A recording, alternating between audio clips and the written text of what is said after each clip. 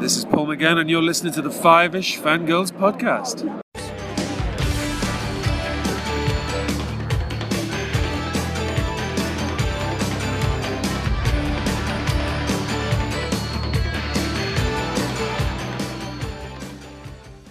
The tangents as we continue all the way to episode 385 of the Five-ish Fangirls podcast, and we are once again hitting the history books. This time, 1956. Welcome everyone to this week's episode of the Five-ish Fangirls podcast. So glad you joined us. Let's start off like we do, virtual table, and see who's joined us this week. This is Brittany in Belvedere. This is Chrissy in Salt Lake City. This is Holly from Wisconsin. And this is Rachel in Indianapolis, Indiana. Hello, everyone. Hi, everybody. Hello. We have got quite the smorgasbord. Smorgasbord? And the Swedish chef from the Muppet Smorgasbord. We all have to chime in with our Swedish chef impersonations. Yes, we have to. When Rachel gives us that softball, we have to take a swing. Yep. We absolutely do. Yeah. And lately, Lottie and Alex have been loving the popcorn YouTube video with the Swedish chef. Oh, nice. Yeah, so if you haven't ever seen that, just Google Swedish chef. Well, on YouTube, search Swedish chef popcorn and enjoy the insanity. I've been listening to it ad nauseum, and it's actually not so bad. Yeah. There could be worse things. Yes. Right? I was poor Chauncey. We were in the car the other day, and we're having a conversation about life and stuff, because especially on these car trips that sometimes we end up on, and sometimes the conversation gets very deep and philosophical. In this case, it wasn't necessarily deep and philosophical, but he was talking about something, and he said the word phenomena, and I was like, dude, do. And then he say it again. I'd be like, dude. He just gave me this look like, really? Like, I can't help it. It is like an unwritten rule somewhere when you anything like that, you just have to chime in with phenomena or your Swedish chef impersonation. Exactly. It is written somewhere. I don't know where, but somebody wrote it down. There's an unwritten rule that when that happens, you have to respond in kind. Yep. If you see an opening to make a reference, you take it. Yes. Exactly. Otherwise, the Spanish Inquisition comes and no one expects that. You know what? Nope. Speaking of It's only a wanna get- flesh wound. see, I don't want to get tied to the rack. All right. Well, we need to do the news. Not a whole lot of news, but Disney has announced that we are getting a behind-the-scenes documentary about the making of Obi-Wan Kenobi. It's called Obi-Wan Kenobi: A Jedi's Return, and that will be available on Disney Plus starting on September 8th, which is Disney Plus Day, which Yay. is And a belated birthday present for me. yeah, just a little bit. start frosting that cake. Yep. Well, it just so happens that Disney Plus Day is the day before D23 Expo starts, so Well, coincidence? I think not. no, these things rarely are. Nope, Mm-hmm. not at all. I'm curious why they made September 8th. I'm sure there's a reason, and I probably forgot it, but I'm surprised, why September 8th is Disney Plus Day? I think it's just the day. I don't know. Yeah, I would have thought it'd be sometime November I think it's because it's the day before D23 Expo starts. That's really probably all that it is. But there we go. Yeah. Yeah. Mm-hmm. So I guess we wait for the fire hose I guess. to see what else is coming out. So Yeah. But always exciting with the behind the scenes stuff. So quite. Oh, there is that, and I forgot to add it. I meant to add it to the list, but dang it, I even went after I went and grabbed the link for the Obi-Wan Kenobi thing, and then I was like, oh yeah, and I needed to grab that other thing, and then I got distracted. But Shut Up and Take My Money, Doctor Who. We are going back to the first Doctor era. Yes. With season 2 collection. Yes. A nice little trailer for it with Maureen O'Brien back as Vicky. Yes. Uh-huh. Talking to her presumably granddaughter. Yes. So, and those Blu-rays are worth the price. I mean, have considering how much oh. considering how much of the first and second Doctor's stuff is missing, right, when we can get the stuff that we do have in really good restoration, and then the recreations or rebuilds or whatever they've decided to do, because it's a smorgasbord of of different types of recreations, which I was trying to explain that to Chauncey the other day, because I guess my dad said something to him about Doctor Who, and he saw it online or something somewhere, and he's like, oh yeah, that cartoon from the 60s, and he was like, was it a cartoon? I was like, no, there are animated recreations of some of the lost stories where they had the audio but all the visuals were gone. Chauncey's like, yeah, it's like there's been different companies that have done different animations, so there's different styles yeah, so and everybody's it's not consistent, but at least we've got it. Yeah, and and the fact that we have the audio is kind of remarkable, but then again you think, oh well, that was the way that you could quote unquote record it back in the day. And so that's where all that comes from. So it is a fascinating line of inquiry if you ever are wanting to go down that rabbit hole. And we may have to dedicate an episode at some point about the lost Doctor Who. Yes. What's completely missing, what we have, some of it, what's been recreated, what hasn't. Yes, that sort of thing. So what was miraculously lost had miraculously been found. Yes. Looking at a few of the Troughton episodes. Oh my gosh, yes, that is quite the tale. So so look for that or go pre-order it, whatever it from your favorite retailer, and it'll be worth the money, as has been said. So anyway, speaking of lost media, oh my gosh, this is I will try to keep it brief, but it involves some backstory, and I highly recommend you go watch the documentary. It's a 2-part documentary by the YouTuber The Raymona, or search for Tales of the Lost.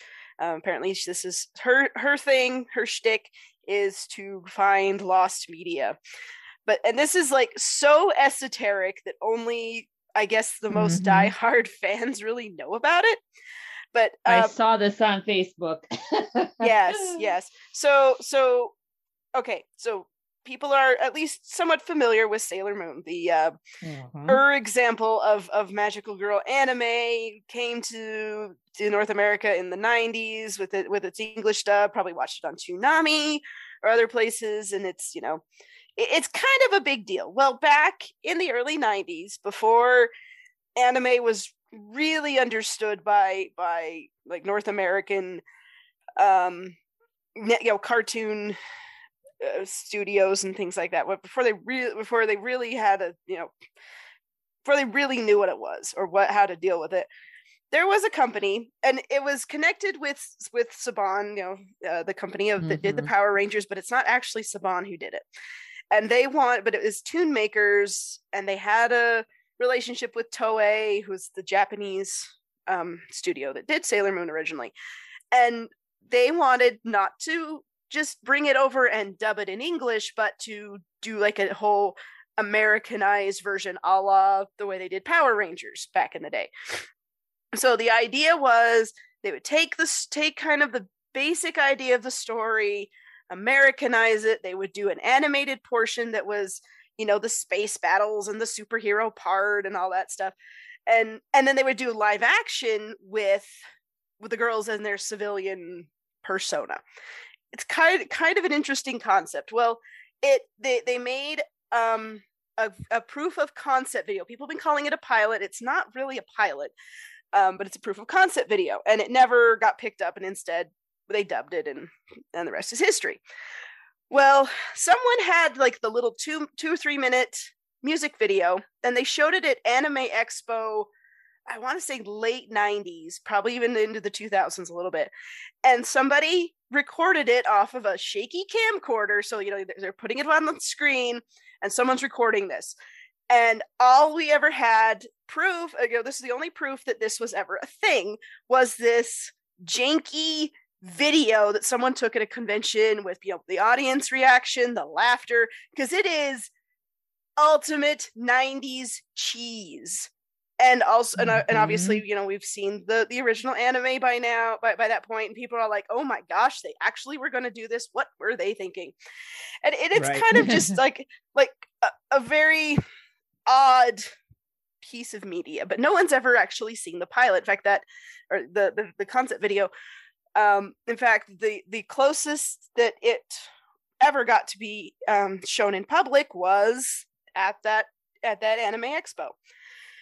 And then you fast forward to roughly 2014, 2015, and there is a storage unit that the person who had the contract for it defaulted on their payments or didn't make their payments, so they start auctioning off all this stuff, that whatever's in there.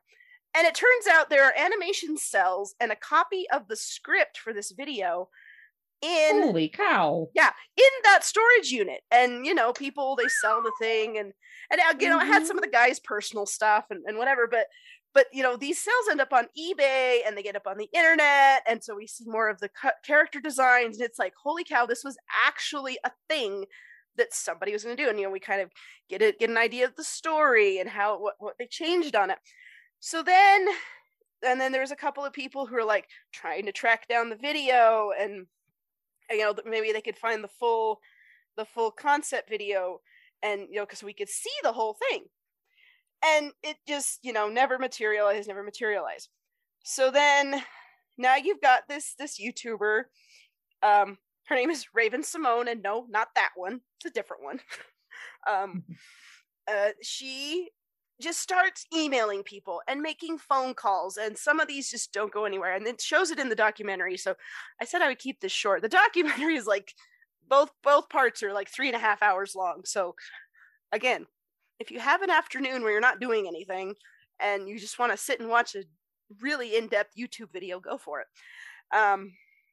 So she is just emailing random people and trying to get in contact with someone. Sometimes she gets a response, most of the time she doesn't, and she's just trying to find someone who has a copy of this video. And it's rumored to be out there. It's rumored that the guy whose storage locker that was has another storage locker that he might have the video in there, but people try to talk to him. He's kind of cagey.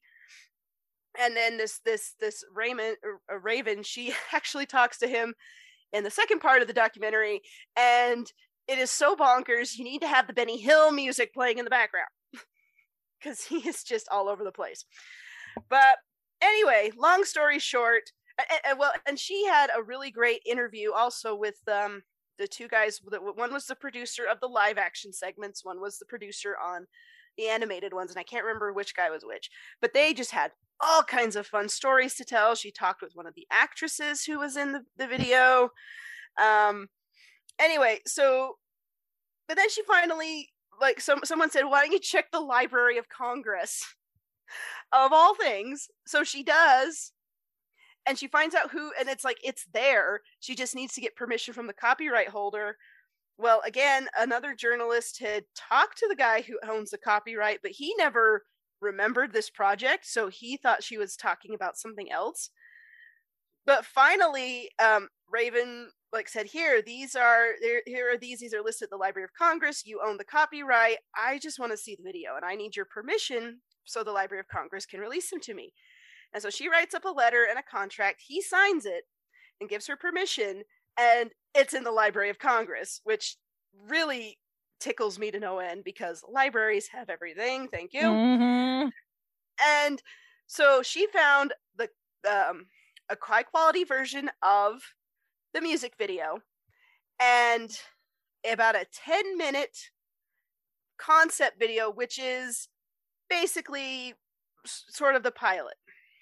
So you get to see the girls, you get to see the characters, the designs, kind of what the backstory was. So it's a little bit like the original, but they take a lot of liberties with it. Instead of having like the 1,000-year jump between the fall of the Moon Kingdom and modern day, it all kind of goes on concurrently. The girls live on, or they escape. They're like living on Earth at like a girls' school, but then they're like, oh no, the Dark Kingdom is attacking Jupiter. You need to go save the day. And of course, there's the sky sailors, I guess they call them. There's these, they're kind of like boogie boards that they go off into space and fight evil with them. It's hilarious. Like, you could tell that this was going to be very, very much, a lot of merchandise from this. Not that there isn't from the anime that we got. I'm staring at some of my figures here on the shelf. Anyway, so long story short, I'm trying to make this short, and I'm just kind of beyond excited that this has been found. And I kind of like the ideas that they had in it. Now, it's very much because in the interview with the producers, they talked about how they had no budget for this, and they just needed to put together proof of concept. This is something that would be shopped out to networks or studios, and they would say, yes, we want to do this, and they would front the money and produce a whole series. So the animation, while decent, is not that great. The voice acting really needs some help, but the music's kind of catchy. There is some pretty decent CGI for the time, especially. And I'm just like, I want someone to make this. And I know there are some purists out there who are like clutching their pearls and saying, how dare you? But I'm like, look, there are so many people, Sailor Moon's been around for so long. There are artists and authors and just creators who have taken inspiration from this story and made something like it, and it's their own. And I'm like, I kind of consider this in that same vein. So, I mean, if you had just, okay, we're going to tell this story and it's kind of like Sailor Moon, but we're going to make it our own, maybe call it something different even, it could have worked. And I don't know how I feel about like the animation and the live action part, because they both have good points and bad points. I'm not sure how I feel about mashing them together, but it's just, I don't know. It's just fun. Like you would think, like we talk about Doctor Who missing episodes, and somebody, those actually aired at some point. So people have the audio clips and everything. This was just a concept, an idea that never officially got made, and like it never aired. It was never meant to air. This particular video, if it had gotten picked up, they would have made a professional finished product with several episodes and everything, and it never happened, and we got the dub that we did. But it's just fascinating, the whole process. And in this documentary where she talks to people and finds out like what happened, like who did what happened when, and how, and who came up with the idea, and just, I don't know, it's just, it's intriguing. And if you're interested in just the animation industry and just how things work, maybe not, you don't want to necessarily get into it, but just like, how do these shows get made? How do these things happen? And it's really fascinating from that point of view. And also it's a different version of something that a lot of people love and a lot of people have a soft spot for. And again, it's just this little funny little thing that happened that got put up on the internet from a really crappy handheld camera at Anime Expo from years and years ago. And now we have the whole thing.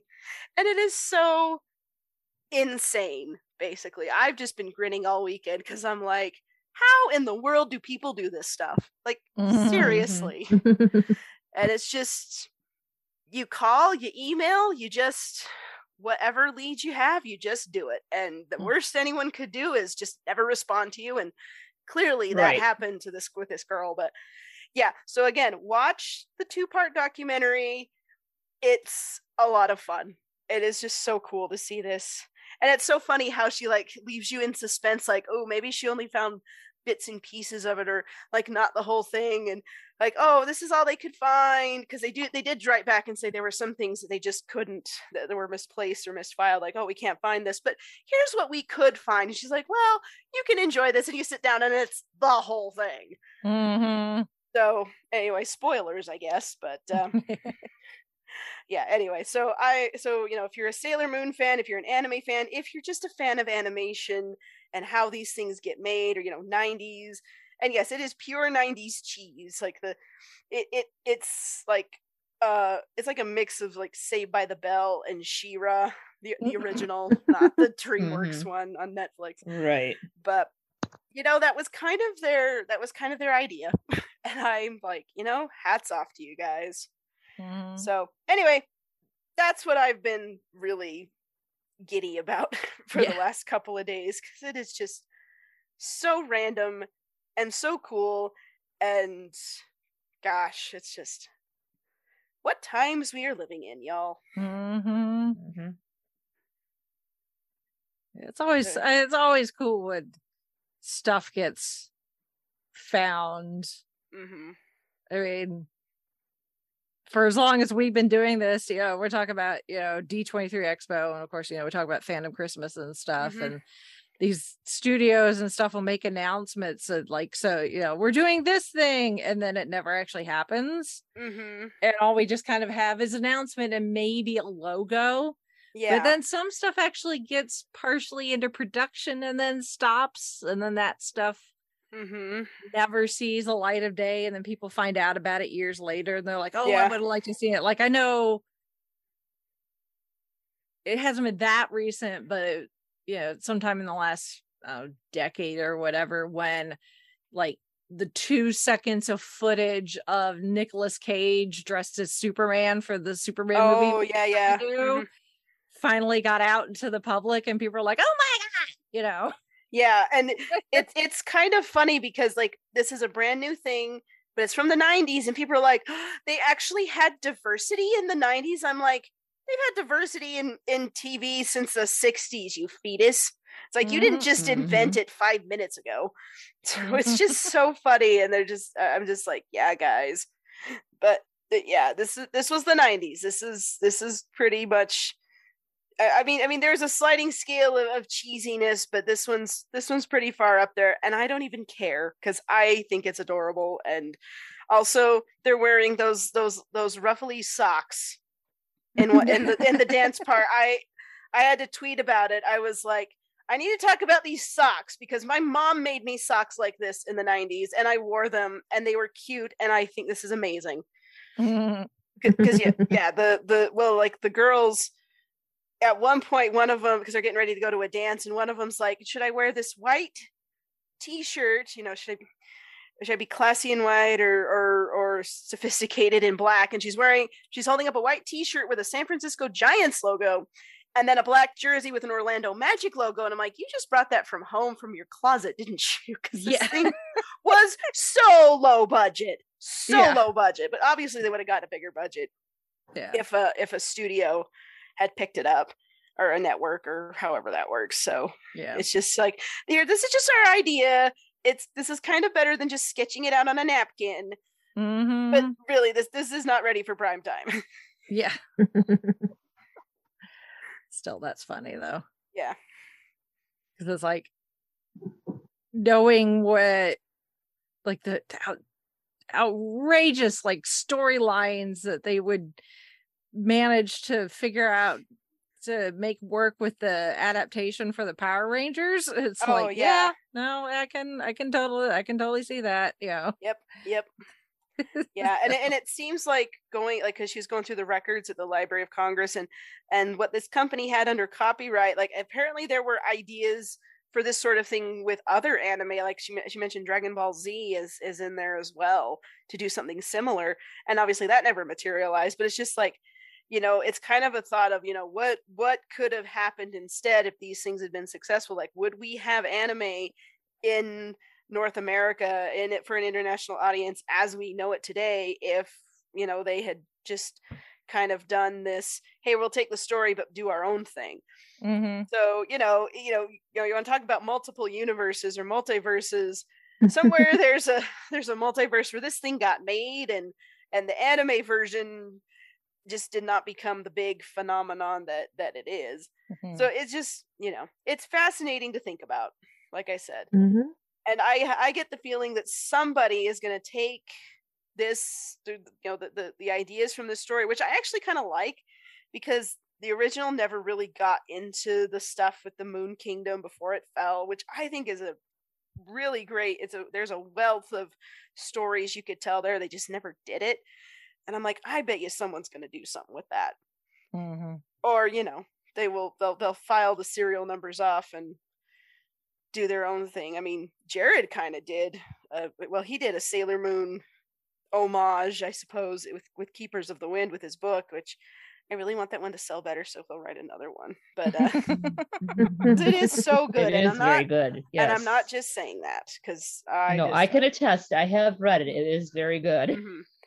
So I'm like, I wish more people. I know if there were like Sailor Moon fans or something, if they found it, like I think they'd love it. So. Anyway, but yeah, there are people that they'll do something with it if just in their own way. But anyway, but yeah, go check out that documentary. Like I said, it's 2 parts. It is very long, but you can watch it in chunks if you need to, or if you like have an afternoon where you have nothing to do. Lucky you. You can just sit and watch it and just kind of enjoy the madness. Well, that's cool though. So neato. We'll have links for that in the show notes. Yes, and there is also a video where she just takes because the episode is part of the documentary, but there is a video where it's just the episode. So if you don't want to fast forward through the whole documentary just to watch the little video, then you can do that as well. But get straight to the goods. Get to the goods and be kind. Yeah. I know there are people who are just like, oh my gosh, what did you do? And it's like, oh, get over it. Yeah. It never got made, so you're fine. Yeah. Oh.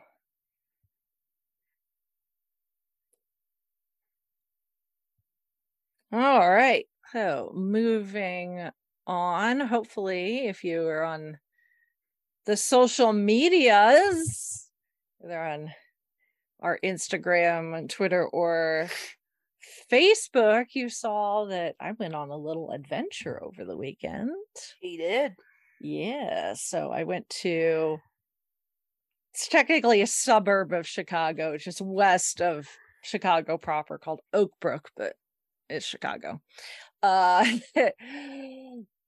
With Chauncey on Saturday to check out the Stranger Things pop-up shop, which now, as we're recording this, unfortunately it's not closed because this was the last weekend for it. But so there is a full-on Stranger Things interactive experience that I found out about from previous guest of the show, Jacob the Carpetbagger, on his YouTube channel. When he was in San Francisco earlier this year, he and his girlfriend went, and it's a full-on experience. Like, you go to the Hawkins lab and do experiments and all these things, and there's an actual Scoops Ahoy where you can get ice cream and all of the things. And I don't know if that's still open in San Francisco or not, but it was very limited on it was like San Francisco, New York, and like London or Paris or something like that. I know there was one in New York. Yeah, so you could go to I'll have links for both in both websites in the show notes, obviously, but you can go to the Stranger Things experience website and like, so that's what I did to see if it happened to, if it was going to be anywhere else in the future that was relatively near me. And at the moment, that's not the case, but they're like, hey, you can vote for a city from this list. And I'm like, well, Chicago, that's close enough. So I was like, I will vote for Chicago. And they're like, if there's enough demand, we might end up at one of these cities that people vote for. So I went and voted for Chicago. And of course, to do anything, you got to give your email address. I'm like, fine, whatever. So I gave my email address so I could vote. And I got an email saying, thank you for voting. We'll let you know if it ends up in the city of your choice. Like, great, fabulous. And then, I don't know, a few days after, a week after, not too long after, I get an email saying, hey, in Chicago, there's a Stranger Things pop-up store that you can go to. And I'm like, okay, where, how, when is it open? And they were like, it's like, it's open from this date to this past weekend, August 21st, which would have been yesterday was the last day of it. And I'm like, great. So I'm looking at the calendar and looking at all the crap that we've got scheduled. And I'm like, well, we can go the final weekend. Chauncey's like, perfect. That'll give me time to try to catch up. He hasn't, but that's okay.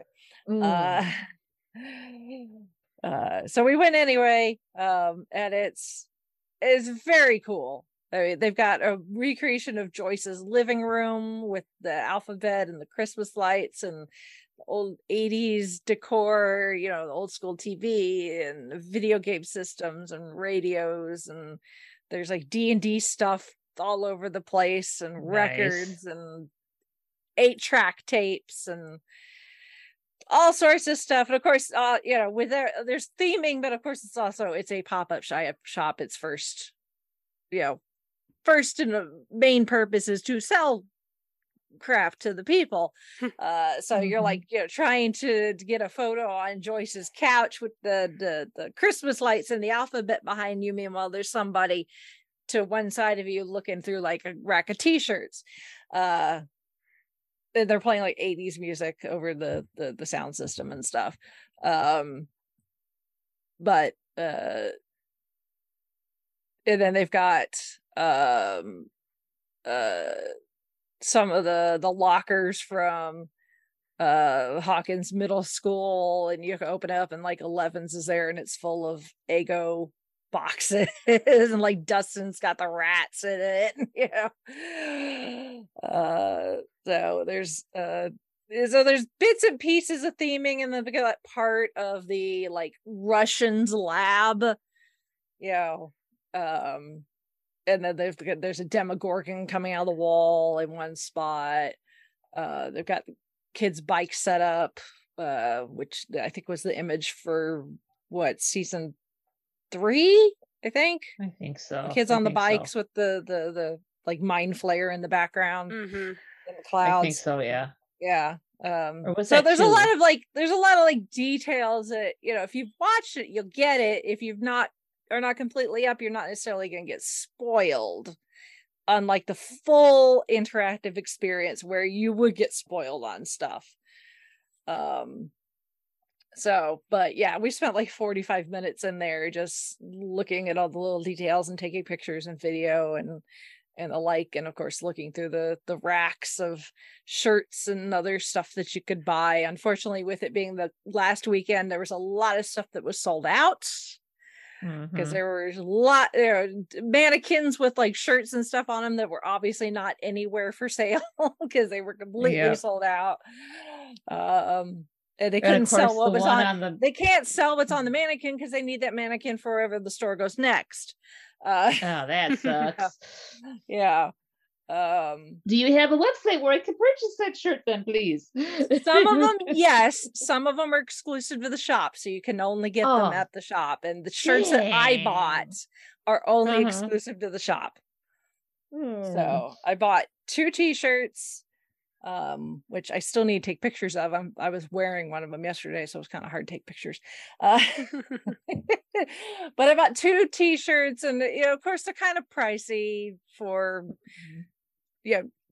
geeky t-shirts comparably to like what you would pay at like Hot Topic or something. But one, they're exclusive. You can't buy them anywhere else unless you find somebody that went to them and is now putting them on like eBay or something.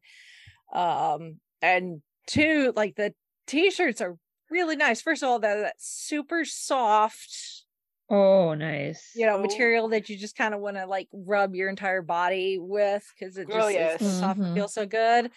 And like the designs, I got one of them is for Starcourt Mall. Nice. Of course. And then the other one is for the arcade. And they've got like the little logo on the front, on the chest, and on the back. It's like a full back logo type thing. But these logos they're not just like screen printed, they're like textured. Nice. Yeah, they're really, really, really nice. So money very well spent. Yes, definitely money very well spent. There were a few other things that we would have liked to have bought, but they were sold out, and all we saw was the display, and we went online later, and they're not exclusive, so we'll be able to buy them online. Cool. So, but yeah, it was really, really cool. And like I said, I'll have links to both the website for the full interactive experience and the store, so you can sign up for the newsletter so you get emails when they drop in another city somewhere. But at the moment, sorry about your luck about getting to them, but hopefully there's enough demand that they will continue to both pop up at I know with the full interactive experience they do have the shop. They do have a lot of the merchandise that's available for as well, but it's like there's no Scoops Ahoy to get actual ice cream at the shop. You have to do the full interactive experience for that. So with any luck, the full experience will come somewhere near me at some point, and we will totally go. You living in Indiana, that would be like first choice, considering we're supposed to be the crossroads of America, you would think, but no. And the fact that it takes place in Indiana, that too. Yeah, you would think Indianapolis would be like their first choice. Like, no, let's Stranger Things. Let's go to London. I mean, no offense to our across the pond fellow geeks, but it is set in Indiana. That is right, true. Exactly. That is true. It's like, guys, you're missing the obvious here. Right.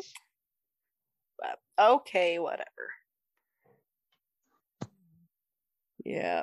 So, but that was fun. Like I said, you can go check out the pictures on our Facebook page, because I wasn't going to post all of the pictures on Instagram, so you have to go to Facebook to see it, and then I will eventually edit. I'll get the video put together into something, and we'll go on our YouTube channel. So yes, the pictures are very cool. I'm just sitting there going like, I am insanely jealous, but I will live vicariously through you. Yeah. Yeah.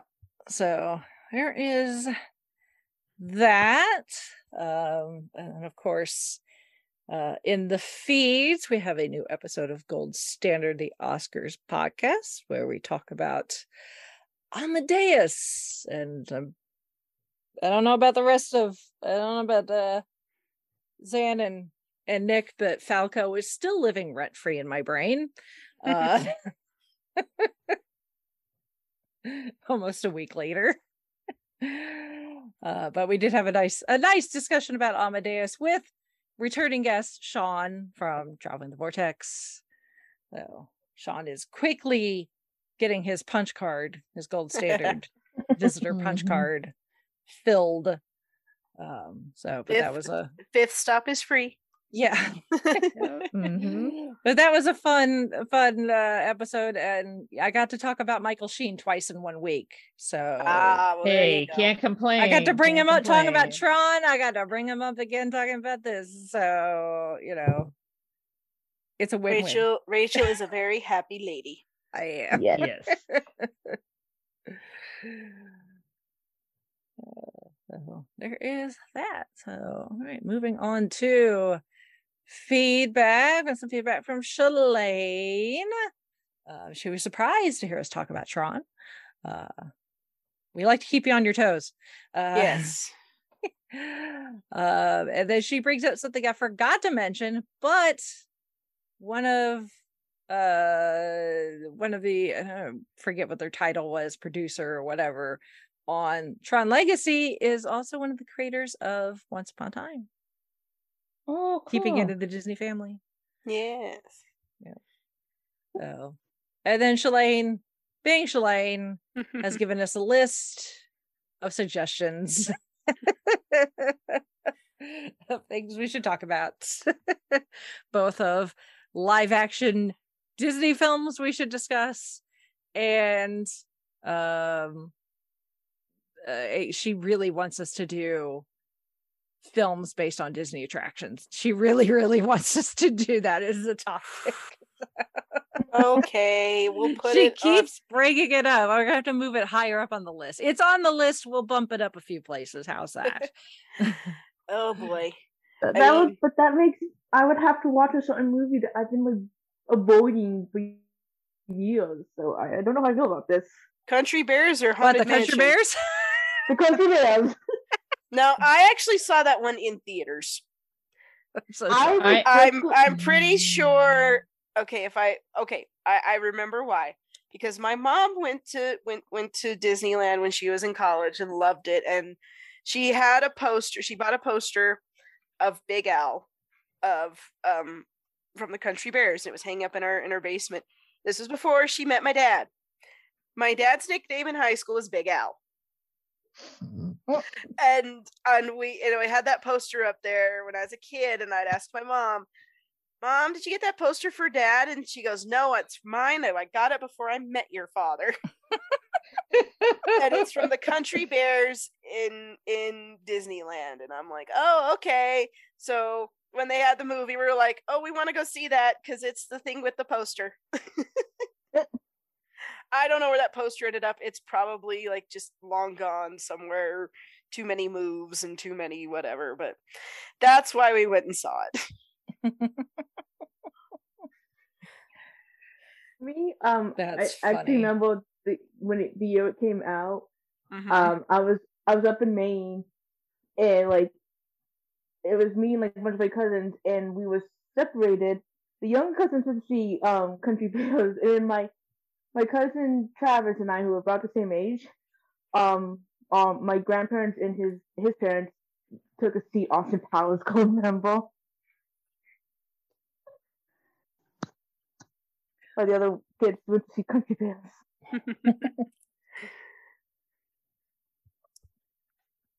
And Yeah, my aunt who I don't even think I would need to see the Country Bears movie to know that it compared to the attraction it's based on, not even close. No, it's really not. It was one of those. It's like, here we're in a phase. Like Disney goes in phases, and this phase is the based on rides phase, and here's the Country Bears movie just because this is what we're doing. And I don't remember a dang thing about it other than it's basically, if you've seen the Muppets from the one with Walter and what's his name? Amy Adams is in it anyway. It's basically the plot of that. That's the plot of the Country Bears. So there you go.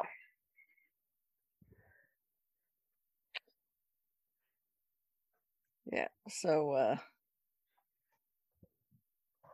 let's just say we'll move it up the list, but yeah. Don't necessarily hold your breath on that one either. Yeah, we'll get there. It's just life and things just kind of keep. We're not all in a hurry to watch the Country Bears movie. No. yeah. Haunted Mansion at least has Eddie Murphy in it, so it's a little better, but not by much. Yeah. I mean, I'll watch Pirates of the Caribbean all day, every day if you ask me really nicely. Yeah. I mean, you don't even have to ask me nicely. It's just there. Yeah. I don't have any time to put on the first part of the movie just with background noise and then end up getting distracted and end up watching the movie instead of what I was supposed to do with it as background noise. Mm-hmm. Yep. So, well, thank you, Shalane, for your feedback and your suggestions. We'll add them to the list. And then we have feedback from a new listener Welcome, yay. welcome. named Welcome. Aaron. So Aaron writes, "Hello, my five-ish hosts. I'm a new listener, having listened for a little over a month now. I've listened to Gold Standard for a while and have finally made my way on over from there. I really just wanted to express how much I've enjoyed listening. Usually I will go back and listen to podcasts starting from episode 1 and play catch up, but jumping back 300 episodes seems like a lot. Considering this is number Don't blame you. 385, we don't Yeah. blame you. Yeah. Nope. Yeah, and to the brave soul who wants to undertake that, I tip my hat to you, but it is not necessary. Yes. It's Right. not. Yes. Exactly. Although The I can news- yeah. The news segment may be not necessarily evergreen, but a lot of our main topics are, so you really can jump around to topics that Yes. actually interest you. Yes. Yeah, that Yes. that is very true. Although I do understand, I've gotten into podcasts before. I'm like, oh, I want to go back and have a back catalog to listen to. So there you go. Mhm. Yeah. It's all good. So he says, so I compromised by sifting through the last several months and listened to episodes that stuck out to me, as it should be done. That's my opinion. Now, as much as I'd love to go through episode by episode and make some comments on how I feel about each subject, I doubt any of you would enjoy a 12-page block of text, which is something I've been known to do.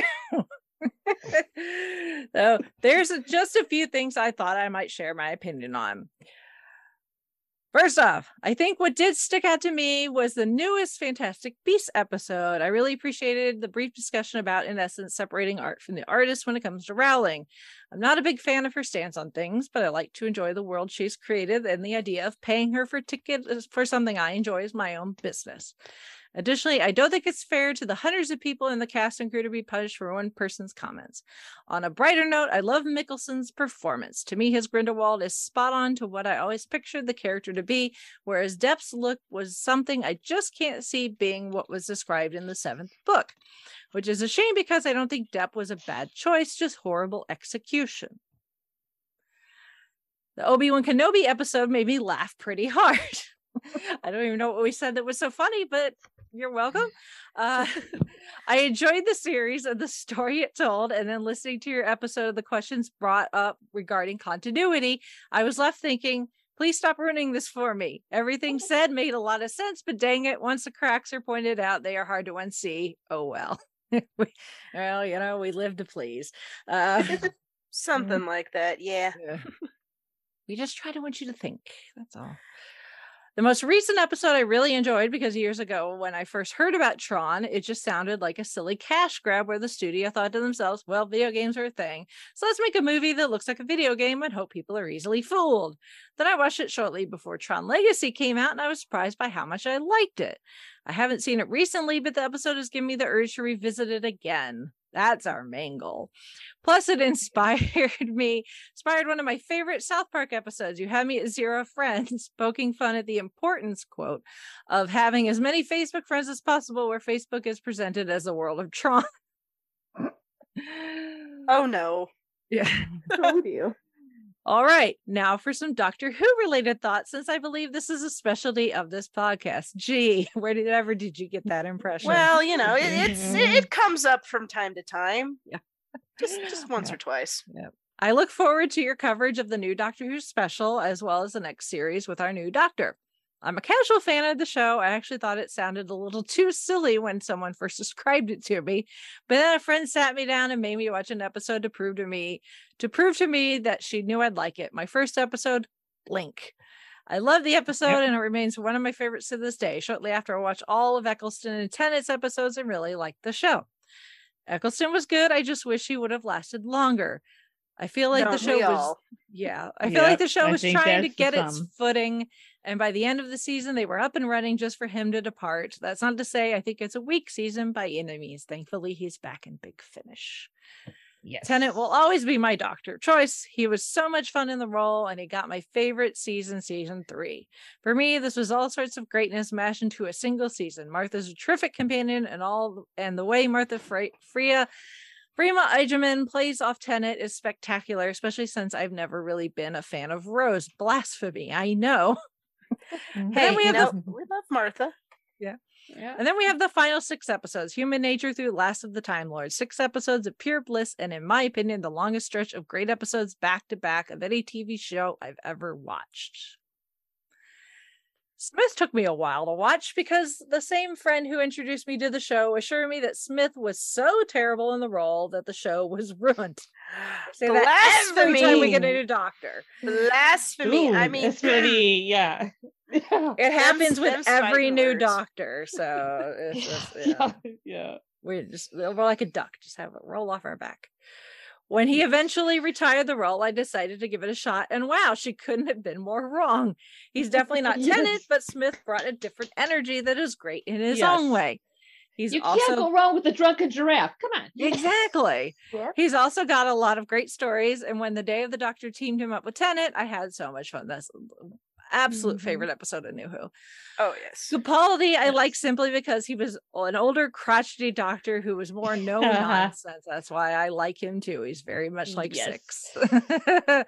Most importantly, I like him. Shush Drax.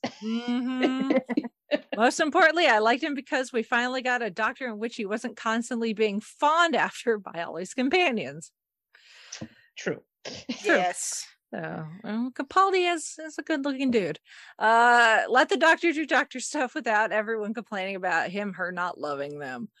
Whittaker, sadly, as much as I like Whittaker both on and off Doctor Who, I just don't think she got good enough stories. Agreed. Yep. Yes, I was one of those people who were on the fence when the rumors of a female doctor started making the rounds, and when I heard Whittaker was taking the role, I remember thinking, never mind, I was wrong. They know what they're doing. Unfortunately, I find her tenure to be a missed opportunity, which saddens me because I like her take, just not a lot of the material she was given. Very true. Yeah. Very, very true. Yeah. Sudi Gatwa, I will be interested in seeing take over. I know nothing about him as an actor, and I plan to keep it that way until his debut, so I'm looking forward to not only seeing his take, but him in general.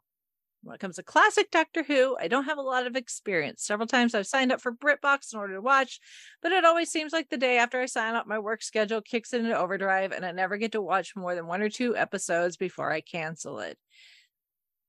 There are other options if you don't care about not having control over what exactly you watch. Yes. Yes. Try Pluto TV. They have a dedicated Doctor Who channel. Exactly. That's You don't have control over what's on, but at least you can watch it. You can try some. Yes. Also, do not underestimate the power of your local library. They may That still, too. Yes. they were, well, I don't want to say all of them, but a lot of them were available on DVD, and your library could have them. So, Or Yeah, with I've some done of the that. Blu-rays coming back out, the libraries may decide to invest in Blu-ray copies, Yes. which you could probably check out. yes, I will say that my library, they are starting to incorporate Blu-rays into their collection after not doing it for so long because of budget and whatever. But anyway, that's another story. But it does happen. So that's why my long story short, check out your library. It's free. Yep. So he continues. So I've seen An Unearthly Child, but in pieces, so I don't remember much. However, when Amazon did Prime Day this year, most of the Blu-ray sets were half off, and then coincidentally yesterday, all the sets went half off. So between the 2 days, I bought the lot. Nice. Nice. So far, I've watched Terror of the Autons. I was a little excited that my first true foray into the classics was the first appearance of the Master. I have loved the Master and Missy, so I thought it was a bit of a treat. Out of curiosity, any opinion on Hartnell's second season being the next series to get a box set release? Looking forward to seeing more of the first Doctor. I think we already covered that in the news. Yes.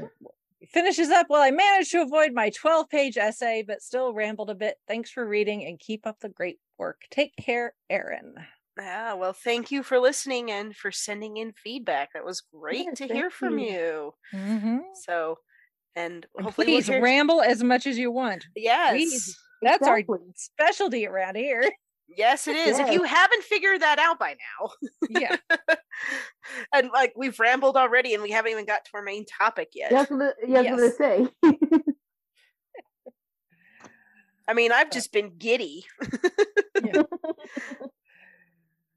Yeah, but yes, we really appreciate the feedback, Aaron, and for the listening. And yeah, don't feel bad if you can't go and listen to everything we release. That's not the point. Because unlike something like Traveling the Vortex, since you're a Doctor Who fan, if you'll go listen to them, where I did binge all of theirs, but a lot of their stuff was while Doctor Who was on, so it was chronological as far as like episodes went, so I wanted to be able to hear them, like it was really hilarious because I came in after I started watching Doctor Who as Amy and Rory were leaving, so I was listening to Traveling the Vortex and they started with Smith's Doctor, and it was really fun to listen to them like speculate who they thought River Song was, and I was like, hey, you guys are gonna find out. So Yes. but that's a little different when it's some of the content is meant to be in some sort of chronology. Our stuff not so much. So And we have like such a wide range of topics that we talk about, stuff you might even be interesting. So I wouldn't suggest listening to something if you don't like it. Like, why? Like, I don't want to say waste your time, but waste your time on something you don't like. So exactly. So, but awesome, always awesome to hear from our listeners. So, and you can always send us feedback. You can email us any length of email that you would like. I and we will absolutely read it. Yep. So, all right. Moving on to this week's main topic, which just this specific kind of overarching umbrella, you have to bounce around to listen to them in chronological order, but I guess there is a chronology in a way. So we're going back to our history lesson courtesy of Mr. Billy Joel. It has been a while since we put on our history caps. Lesson caps. The last time we did it was 1955, and that was the fun year. Yes. Yeah. Yes. Yeah. This is history is it's fun yet frustrating all at the same time. So once again, our usual disclaimer for when we do this is we are going to touch upon politics, because that's just a history of the world. It happens, both American and foreign politics, among other things. So there may be, we try to avoid putting our own political opinions in things. So we're just going to try to represent the facts as best as we know them. Can. And just remember, life is messy, so history must also be quite messy as well. So exactly. And if your life isn't messy, please get in touch with me, because I want to know your secrets. Yeah. Same. Same. How do you avoid the messy? Yes. Yeah. And for whatever reason, 1956 was an especially messy year. I guess 1955, like we had Disneyland and the Brooklyn Dodgers and all that stuff. So thus we have to have some crap to say, hey, you had a fun year. Well, now you get to pay for it. Yeah. We're essentially getting fallout from stuff that has happened in the years previously. You rolled too many 20s, so now it's time to roll a few ones. Yeah. Indeed. Yep. So our first topic is Bridget Bardot, who is really, because she's still alive. She but she's not an actress. She doesn't act anymore. So she was an actress. Now she's a works in activism and other things, but we'll get to that. So but she's a French actress, singer, and model, born Brigitte Anne-Marie Bardot in 1934, born and raised in Paris, and something that maybe people don't know about her, as a child, she suffered from, and hopefully don't butcher this too bad, amblyopia, which is the fancy word for lazy eye. The medical term for lazy eye. So she had the vision in her left eye became affected because of that. Obviously, that did not let her let that stop her from having a successful career, though. So, she her parents were, she has one younger sister, so small-ish family. Her parents were both very successful in their own right. Her father was an engineer and owned several factories in Paris. Her mother worked in insurance. And so she lived in a 7-bedroom apartment in the 16th district in Paris. Her and her younger sister and her parents. And apparently her parents were really, really strict when it came to raising their children. Very strict as far as behavior is concerned, having very, table manners, wearing appropriate clothing. Her mother was very picky about about who she considered good friends for her daughters, so she didn't have a lot of friends. She talks about a time when she and her sister were playing and they broke apparently their parents' favorite vase, and their father laid into them and apparently treated them, in her words, like strangers, demanding her and her sister to address them by the pronoun vous, which is it's very formal. It's a very plural second person. So you're like, when you say I love you or you go, so you're like je vous adore, I love you, or vous allez, you go, as opposed to calling her parents mother and father or something like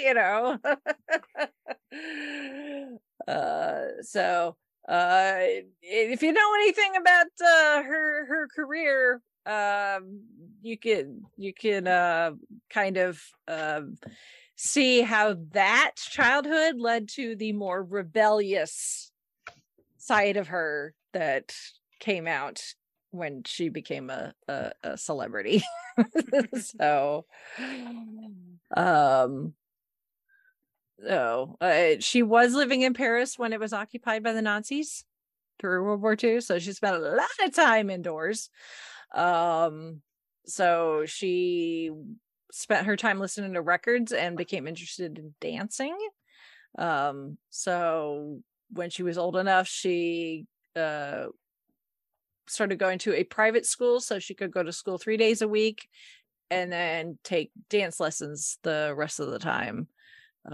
She was trying to become a ballerina, but that career did not necessarily take off.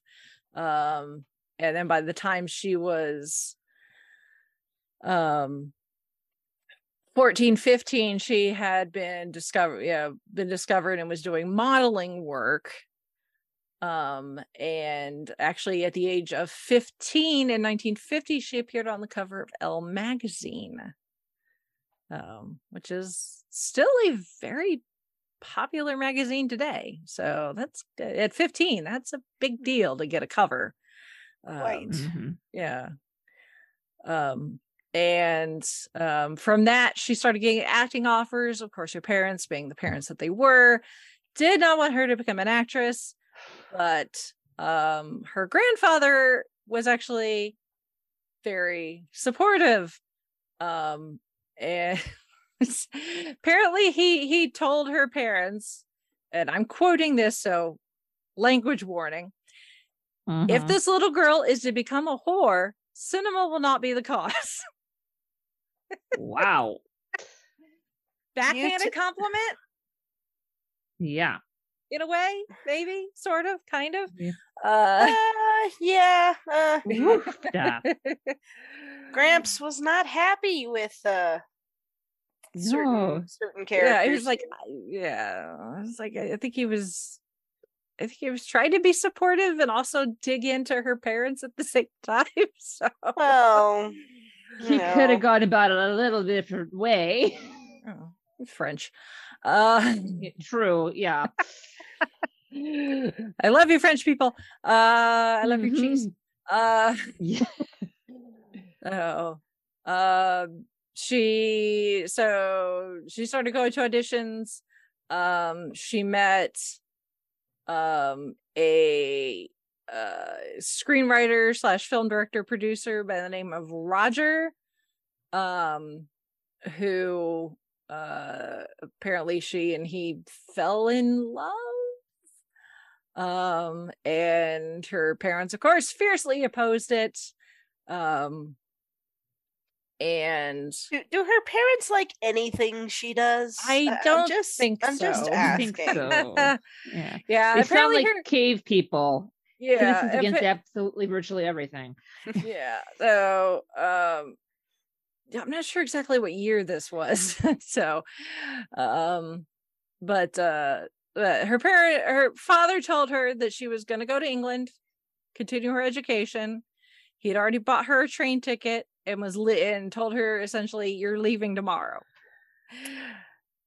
Bummer. She reacted by putting her head into an oven with it lit. Oh my. Okay, so that's that got her like parents to about back 20 or off. so years earlier, or however many years from Somebody Saved My Life Tonight. Yeah, really. So her parents backed off and compromised that she needs to continue her education, and if she still wants to marry this guy when she turns 18, she can. So compromise, it's a thing. Yeah. So she appeared on the cover of Elle again in 1952. So at that point she was 18. And then she got another movie offer. And it was a real small part. She was playing the cousin of one of the main characters. So she kept getting little bit parts in mostly French movies. She did get a small role in Active Love, which was an actual Hollywood film being shot in Paris. Kirk Douglas appears in that. And she got to attend Cannes that year in 1953. And then she went on to do some Italian films, some more French films. And then she got her first decently sized English language role in 1955. And then in 1956, she got a role in the Italian movie. I'm sorry, Nick. I'm gonna try Mio Figlio Nerone. And they wanted her to be a blonde. But instead of wearing a wig, because she was naturally brunette, she decided to dye her hair. She liked it so much, she stayed a blonde for now, until now. So, then in 1956, she went and starred in the 4 movies that really most people consider her the movies that made her the star that she is now known. The musical Naughty Girl. It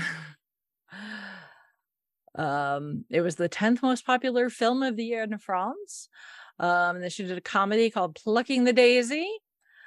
And another comedy, The Bride is Much Too Beautiful. And then there's the melodrama And God Created Woman, which was Rogers' actually debut as a director. She the film is about a immoral teenager in a respectable small town setting, because that's not cliche at all. But it became very successful, not just in France, but internationally. That's when she became more internationally famous. And she got the label as being a quote unquote sex kitten. How is your English, Miss Bardo? Fine. You have been studying it? No. No, I have forgotten everything now. Where did you learn to speak English? In London. A good place. Yes. You know, you are something most unusual. In America, although you do your pictures in French, you are one of America's most popular actresses. Why? Do you have any idea why? I don't know. Do you ever think about it? No. I'm very surprised and very happy. You've never been to America? No, never, but I hope to go very soon. Do you expect to work there? Maybe, when I will be free in Europe. Mm-hmm. What are you working on now? Now, Yes. I'm not working. Now I spend some holiday.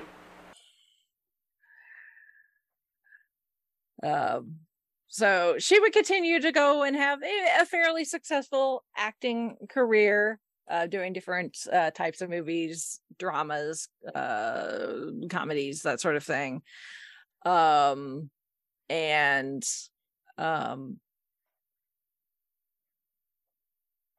She but by the time she reached the early 1970s, she decided she was going to retire from acting. So in her words, as quote, a way to get out elegantly. Hey, you know, when you've had enough, you've had enough. Mm-hmm. Mm-hmm. Yeah. So, she had a fairly successful acting career. Her love life, not so much. She's admitted that she lives for the passion, the relationship, and the minute the passion seems to be gone, she's off. So she was married 4 times, but has had a lot of relationships, especially during her career as an actress. She was known to be a philanderer, cheating on whoever she's with at the time with someone else.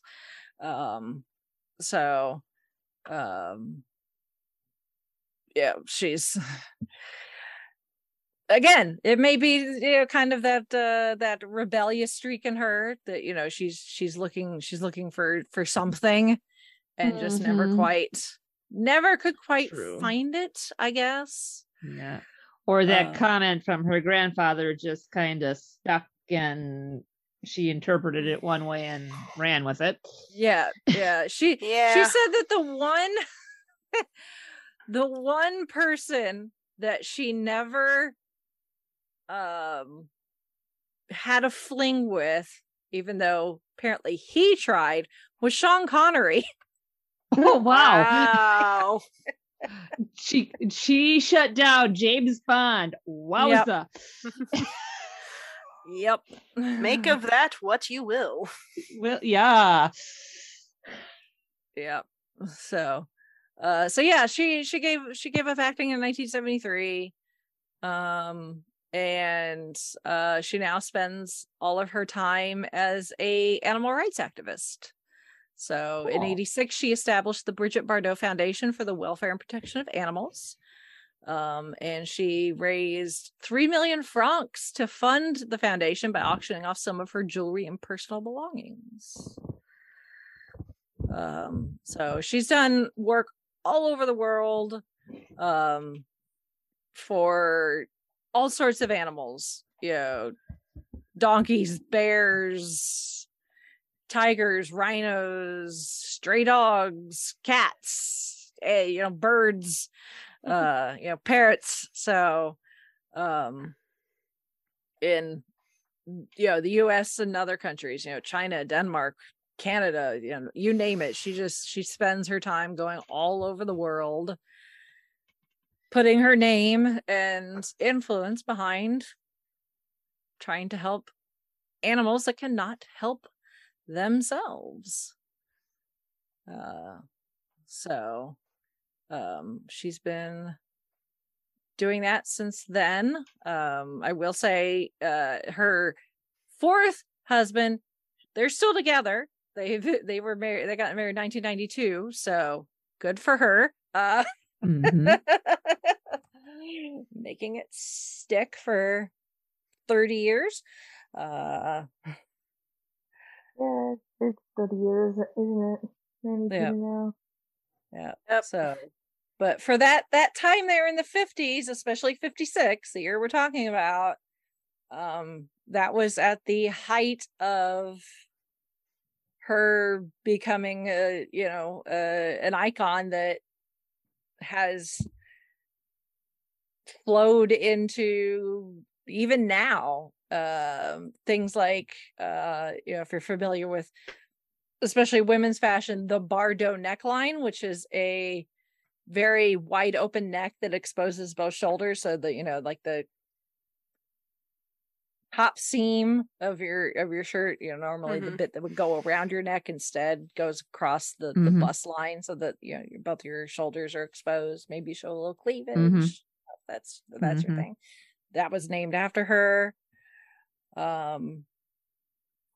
She was she did modeling and the like. She supposedly has been the muse for fashion houses like Dior and Balmain and Cardin. She helped make the bikini popular in the 50s. So although in France it wasn't really considered risque, here in the United States that was another thing. Oh, France. Yeah. But wasn't a bikini invented in France? I think I remember him learning that. I could be wrong. I don't know. I remember reading something about that. You don't know? Andy Warhol painted her at one point, so people like John Lennon and Paul McCartney loved her. Apparently at one point they were going to try to make a film similar to Hard Day's Night, but it was going to have the Beatles and Bardot, but they never, it never happened. Again, talking about things that may, could have happened. So what could have been. Yeah. I looked it up. Apparently I was right. French designer Louis Vuitton unveils a daring two-piece swimsuit at a popular swimming pool in Paris. Yeah, so you can her films, as a lot of them were foreign, compared to us here in the United States. I don't know as far as accesses being able to find those, but check the internet, check your local library. You never know. Might be easier than it was probably even 10 years ago. So Yes. check it out. I know, again, I know our library has a lot of international films that. I mean, the section in the library does not look big, but then you look at just the collection, the number in the collection itself. It's like, oh wow, we actually have quite a few. So, Mm-hmm. so it's always worth looking. Mm-hmm. Mm-hmm. And if your library doesn't have it, they might be able to get it from a library that does. This is true. Interlibrary loan is a thing. Mm-hmm. Or maybe they have a digital copy of it. Mm-hmm. Yes. Yeah, we used to Hoopla have is your friend, maybe. yes. Yeah. Hopefully your library has Hoopla. We did. Then they got rid of it because apparently you have to pay every time someone checks it out. And it was very popular and it was too expensive. But apparently we're getting it again. Wow. So it was anyway, I won't go down that rabbit hole, but there are other services. So just ask. There you go. See what- And see what God we- Created Woman, considered one of her best performances. Available on HBO Max if you subscribe to that, or the Roku channel if you don't mind ads. So there you go.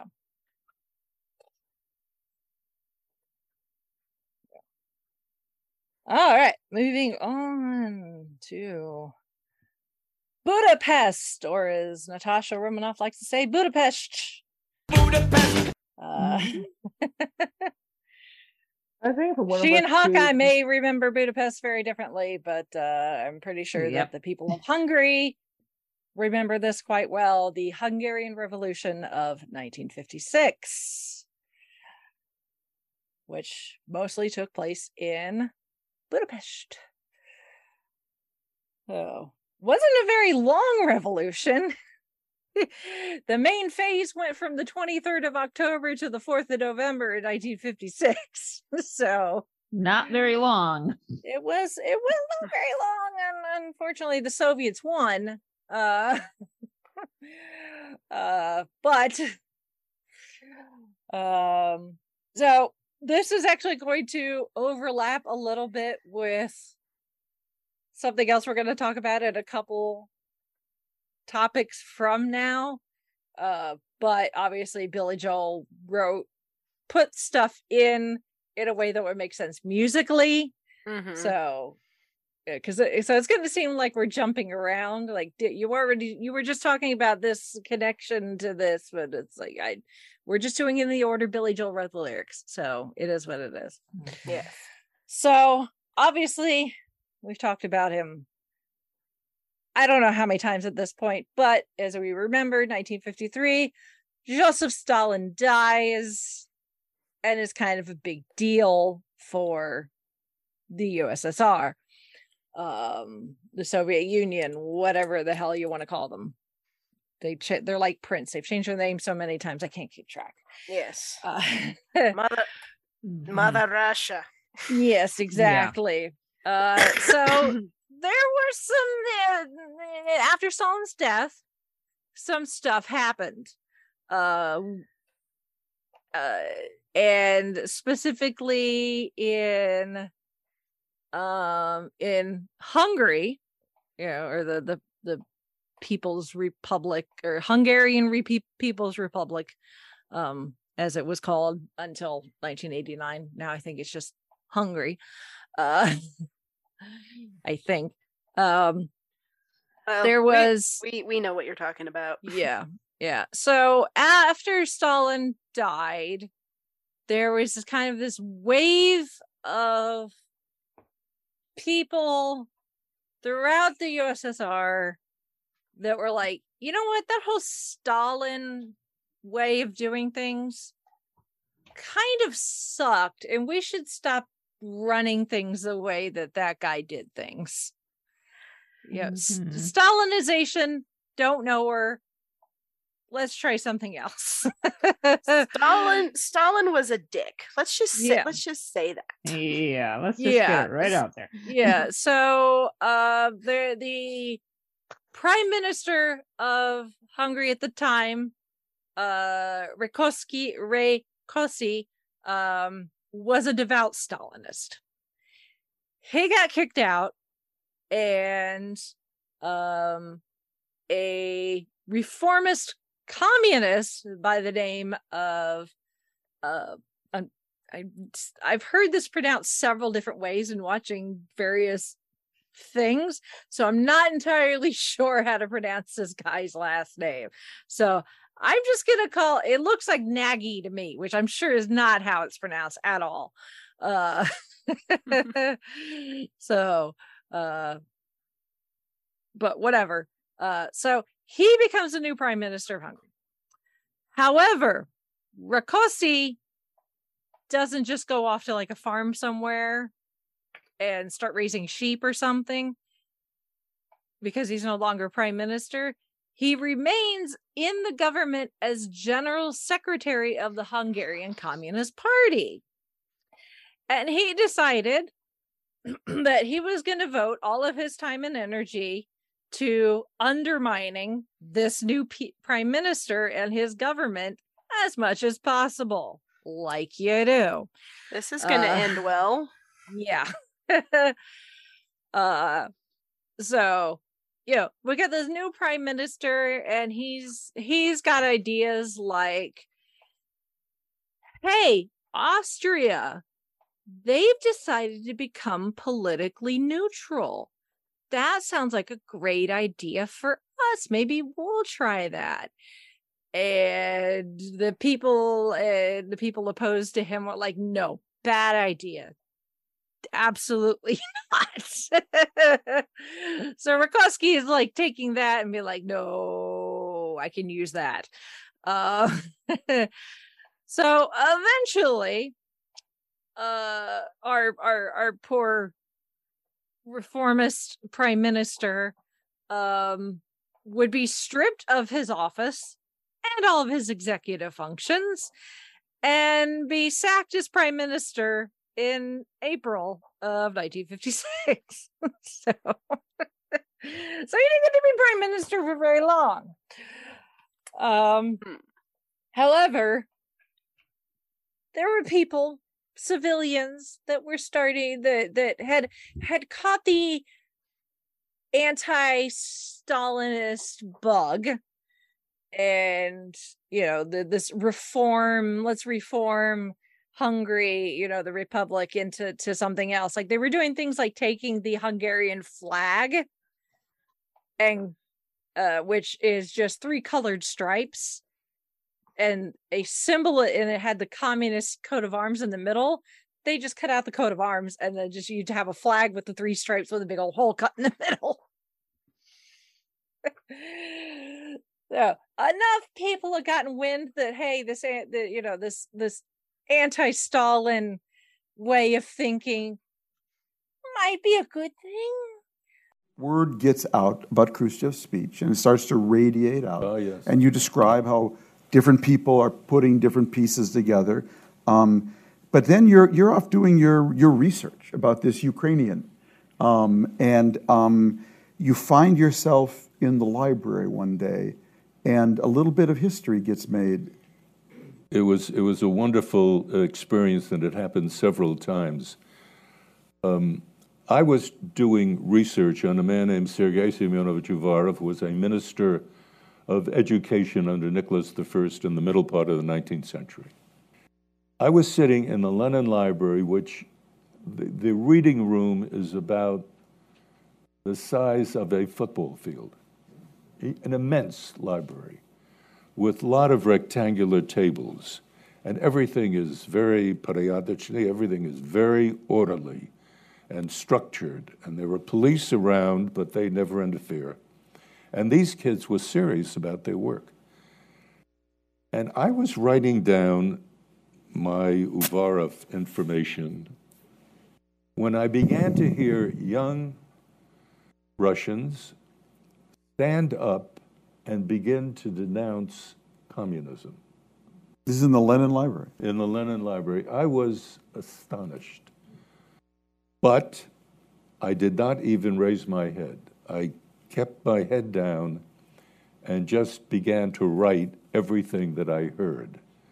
And they were denouncing communism, Stalinism, which was okay then, but also Khrushchev, and also the corruption and the miserable living conditions. And they were just letting it out. And then other young people stood up, and then the whole place stood up. And then they got on top of the tables and began very demonstrably to rip up copies of Pravda and throw it down on the floor. I was watching a student rebellion, and it was a remarkable sight. So this particular revolution kind of came to head when a bunch of students in Budapest, university students, decided to protest. So a whole bunch of them went to the building that housed Hungarian radio, and some of them went in, some of them stayed outside, I'm sure, to keep watch. And essentially were going to pirate the radio station so that they could broadcast their demands. They had what was known as the 16 points, and they were their demands for political and economic reform.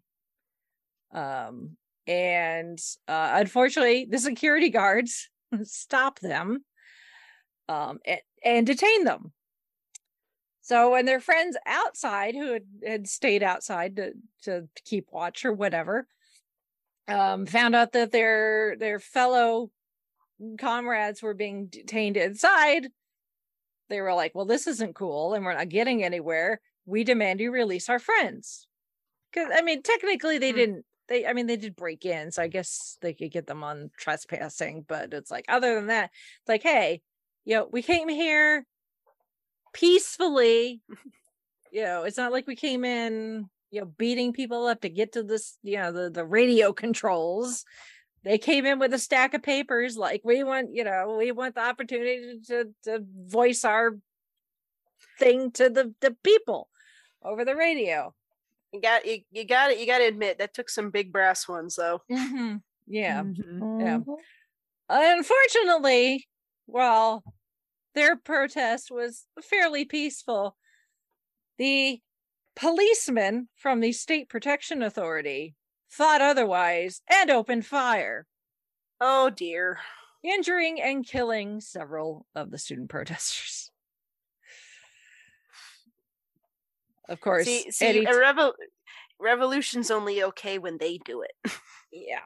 So, and of course, the people were not going to take that line down, so they had to retaliate by forming militias, going after members of the AVH, as which is the I don't know Hungarian, so I'm not even trying to pronounce that. They call it the AVH. It's the state police force, essentially. So the civilians started creating militias, going after AVH policemen, killing them, lynching them. It just got messy. It got messy. Political prisoners were getting released. Municipal governments were being taken over. So the prime minister, when he was while he was still prime minister, went ahead and disbanded the state police force, which worked to a point. Tried to be like, just calm down. We're gonna have a free election, and we can do this at the polls. Let's more talk voting, about less this. shooting. Yes. Obviously, he ends up getting kicked out as prime minister, so any plans he had went with him.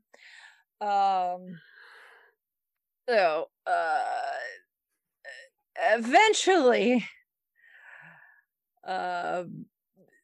there was supposed to be a negotiation between the Soviet army and the revolutionaries. Russia being Russia, was like, psych. And instead of withdrawing their military from Hungary, they're like, no, we're going to stay. In fact, we're going to bring more people in and kill more of you until it reached its end with 2,500 Hungarians and 700 Soviet army soldiers dead, and 200,000 Hungarians seeking political refuge elsewhere.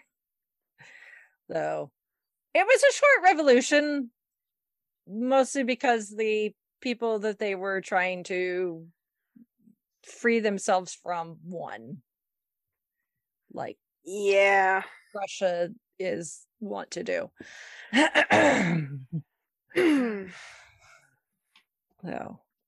yeah. So, I mean, eventually, it worked out, but it would take a lot longer. It's gonna take a lot more time. It was one of those things. It's like the USSR was so big and just had a stranglehold on everything, and it took a really long time for anything to loosen up at all. And then once it did, it was like a landslide. But we'll get to that, I'm sure, at some point. Oh yeah. Yeah. So anyway, but yeah, you look at all these little things that happen throughout the existence of the Soviet Union, and you're just like, wow, you guys, acted like you had everything under control. You really didn't. Yeah. But it wasn't. But anyway. Yay! Oh. Meanwhile, back here in the United States. Meanwhile, how's back that for a ranch. segue? Yeah. Meanwhile, back at the ranch. Exactly. Our next topic is Alabama, more specifically Montgomery, home of the Montgomery bus boycott. Yep. Alabama, which I think most everybody at least knows Rosa Parks. Yes. This again, Doctor Who. Yeah. Well, beyond that as well, but yes, it's interesting because so every year the Children's Literature Association of Utah, or CLAW as we call it, they have what's called the Beehive Awards, and these are books that are for kids that are, the kids are going to vote on them, and these are going to be the best books according to the kids in Utah. Every year we have a lot of books about World War II that get nominated. We also have a lot of books that get nominated that are about the civil rights movement, and a lot about the Montgomery bus boycott. It's like those two topics is like World War II is always the top one, but then right behind it is the civil rights movement, and it's just fascinating what gets like. And it's fiction books, it's nonfiction, and it's it runs the gamut of certain things. So it's just, and I think there's one we just got the list, we got all the new ones for this year in, and I think there's one about this topic, and so at least one, maybe two, on the list. But yeah, so if you've seen the episode Rosa, or just any, we talked about this when I was in elementary school a lot. When we talked, we'd have a Martin Luther King Day, and we would talk about the civil rights movement and the bus boycott, and Rosa Parks, just that she would not give her seat up to a white person when she was legally obligated to. The funny thing is, and I found this out later, is that this was not the first time she had done this. It was not unheard of for her to just say, no, I'm not gonna give up my seat, but it didn't make a big deal out of it, except until this time, because there was all of this. But there was a lot more going on around civil rights. The civil rights movement as a whole was reaching kind of a crescendo. It was reaching a boiling point. But for her, this was like a normal Tuesday or whatever day it was, that she just was like, no, I don't want to. And then it just blew up from there. So this wasn't the first time she had actually done this, which is fascinating to me because it's like all these things that people do that are just normal or normal to them or normal in their community. But once like the national spotlight shines on it, and you're just sitting there going like, what in the world is going on? This is just my life. But all of a sudden you're being hauled off the bus for something you do all the time, or, you know, you've done before and it's never been a big deal. So it's just that topic or that factoid that I learned not that long ago, because I'd always heard about Rosa Parks. She didn't give her seat up. And it was painted as this big, massive, oh, she's standing up for her rights.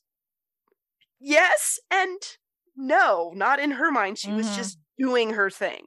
And she was just doing something that was normal for her. So it really wasn't until things kind of were starting to boil at this point in history, which again, history is not as cut and dry as you're often taught. And when the policeman approached me, one of them spoke and asked me if the driver had asked me to stand. I said, yes. He said, why don't you stand up? I said, I don't think I should have to stand up. And I asked him, I said, why do you push us around? He said, I do not know, but the law is a law and you're under arrest. There had been arrest before. The black community was well organized and was now ready to respond. Leaders called for a boycott of city buses. The people wanted to continue that boycott. They had been touched by the persecution, the humiliation that many of them had endured on buses, and they voted for it unanimously, and that meant thousands of people.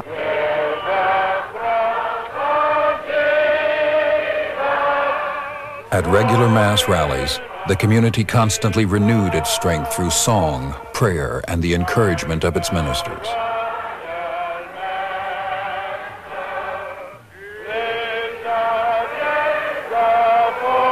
This show is your show.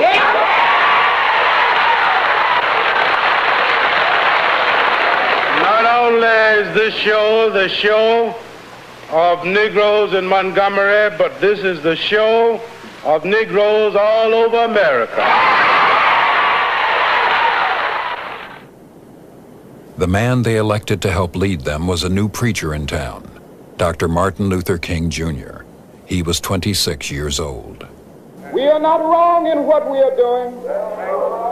If we are wrong, the Supreme Court of this nation is wrong.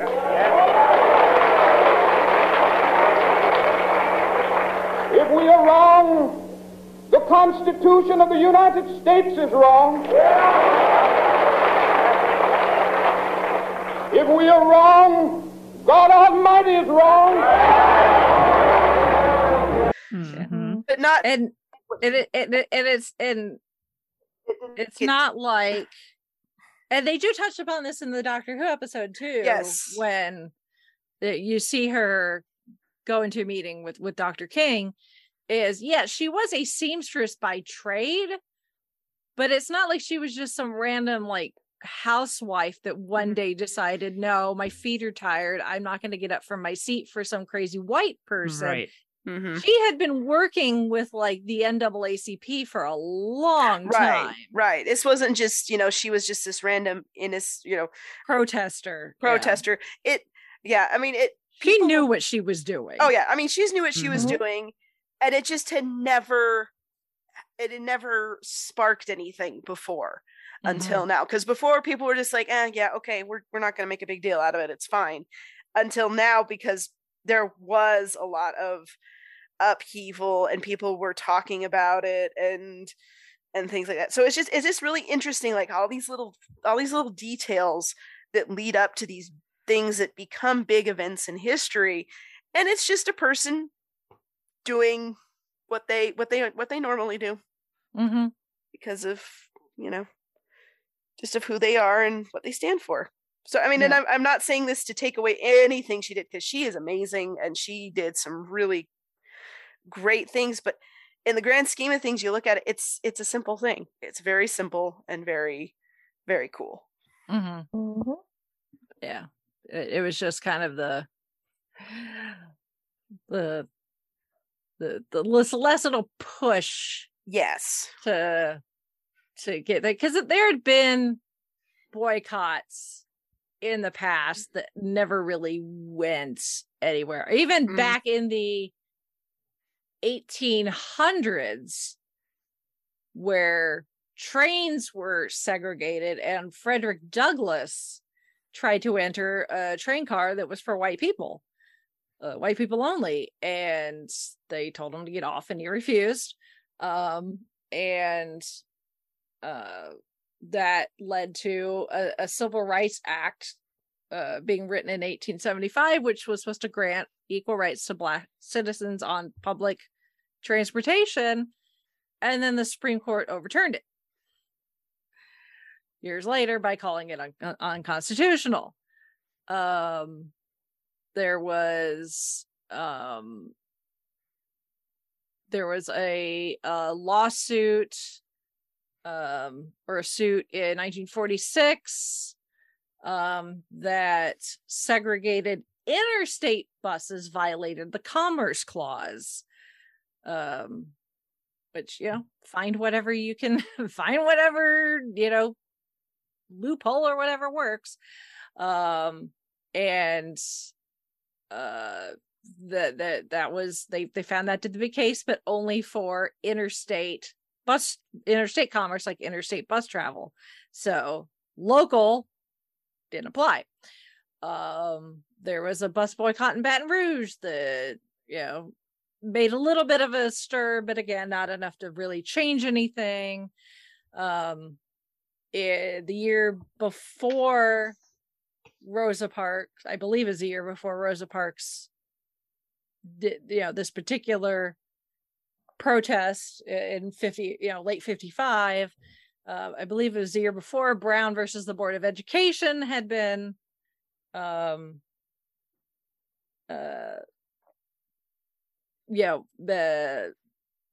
in favor, and that caused schools to be integrated.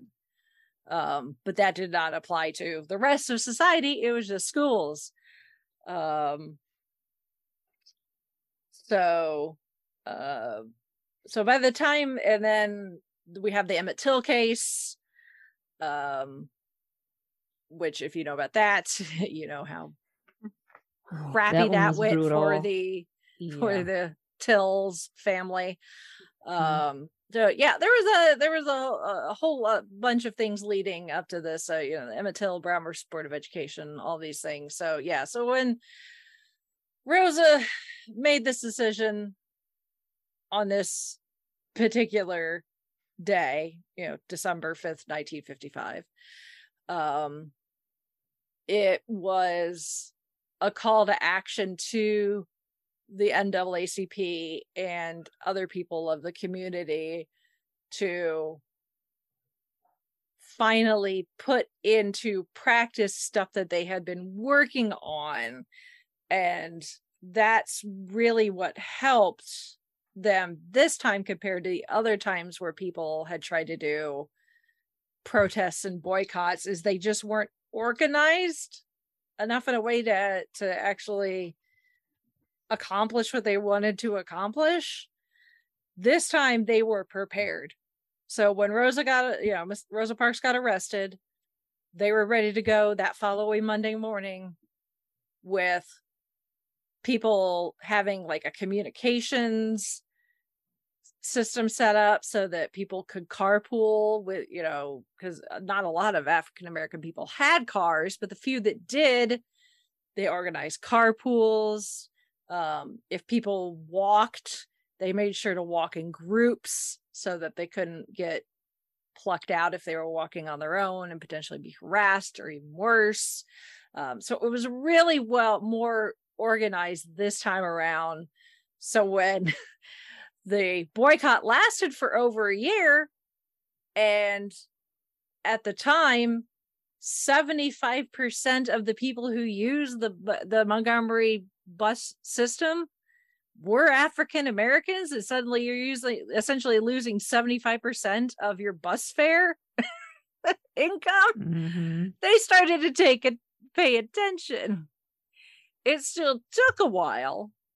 It wasn't until over a year later when Browder versus Gale was ruled on at a federal level, where it was ruled that bus segregation is unconstitutional under the Equal Protection Clause of the 14th Amendment. And then affirmed by the U.S. Supreme Court almost another year later, in 1956, in November of 1956,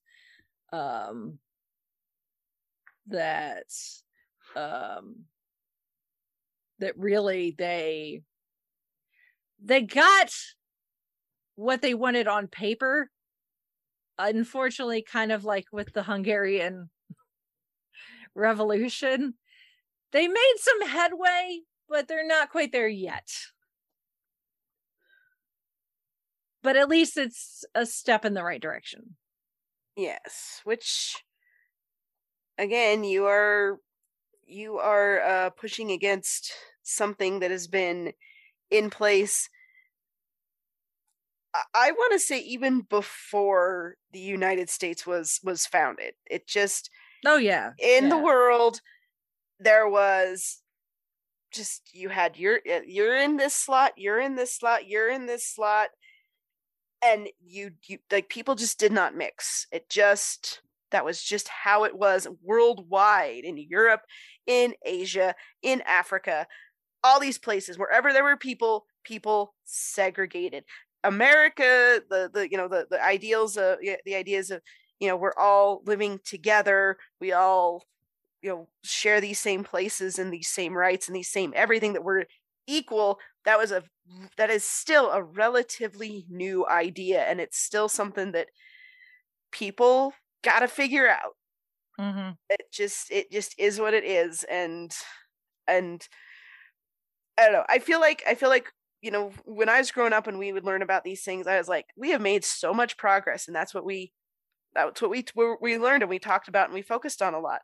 It is, I mean, and I feel like it's on an individual level that you figure out where you are on this and what you think and how you feel about it, how you feel about other people, whatever their differences are. I mean, we could, and we won't, because that's not our purview of the podcast, but everyone's got their opinions on this. Mm-hmm. But basically, just be nice to people. It's not that hard. Mm-hmm. Yeah. Follow the Will Wheaton principle. Don't be a you-know-what. Yes. Wheaton's Law. Don't be a dick. Yes. And, give each other some grace. Because everybody has a bad day. And you don't have to jump down anybody's throat for something, for whatever. But it's just one of those things. It's like, look, we're all learning. We're all figuring it out. We're all figuring out how to live with each other, how to get along with each other. We don't have to like each other, but we can respect each other. My favorite. It doesn't matter how old we are. We are all still trying to figure stuff out. Yes. We do not have it down cold.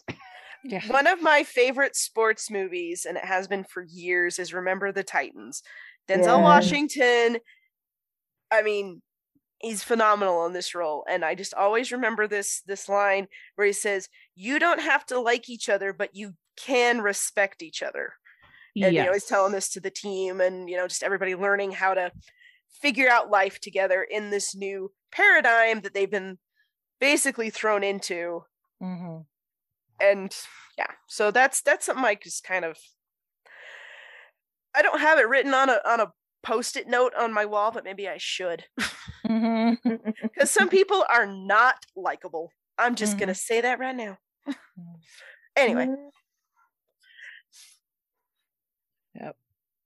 But I think it's one of these seminal moments, especially in American history. But I think it just goes to show just how significant it was. Oh yeah. If it ends up being the basis for an episode of Doctor Who, which is a British TV show, Right. So I think that's very cool. So, all right. Moving on to Khrushchev, Nikita Khrushchev. You may know the name, but why is he in this song? Well, you know how I was talking about that little revolution they tried to have in Budapest? Part of what also influenced people's rise to action is that Khrushchev, again, after the death of Stalin, even though he had kind of been involved, what are you doing? Yeah. It's like, wait a minute, we lost Rachel. I was being real quiet. I was like, yeah, no, I don't know what happened there. It blipped for a second. Yeah. Thankfully, it was just a short blip. It wasn't for 5 years. Exactly. Yes. Yeah. Alrighty. Thanos! Yeah, really. It's the Russians. They don't like it when we talk about them. Yeah. One and only time our show has been any sort of like us posting on social media was when we talked about the Chernobyl miniseries. Yeah. And we got blocked. Yes. So. Yeah. Of course, that was before the pandemic hit, and it kind of got lost in all the craziness of that. Yeah. And I just was like, it's like, you just shut up. Yeah. So, like, anyway. is it getting too political if I say Russia, you suck? Well, it depends on whether they're listening or not, apparently. Behold my middle fingers. Yeah. So Khrushchev was like, kind of like our anti-Stalin prime minister of Hungary was all like, Stalinism, don't know it, don't know her, who, what, not me. But Khrushchev, being in the position that he was, because he was first secretary of the Communist Party of the Soviet Union at the time, decided that he needed to make a statement, literally and figuratively. So the Congress, the Soviet Congress, had their usual daytime public session that I don't in the Soviet Union how public means public, but whatever that means in the Soviet Union in the 1950s. So yeah, the 24th of February 1956, they had their regular session. It closed. It had to formal end. Someone knocks a javelin on something, and the gavel or whatever, and then they were like, "Okay, we're out. Bye. See you at the next one." And then they get all the delegates get this message going, wait a minute, you need to return to the Kremlin for an additional closed session in which journalists, guests, and delegates from fraternal parties from outside the Soviet Union are not going to be invited. Now, special passes are going to be given to those who are allowed to participate, along with like an additional 100 former party members who had been recently released from a Soviet prison camp. We're also invited because that looks good. And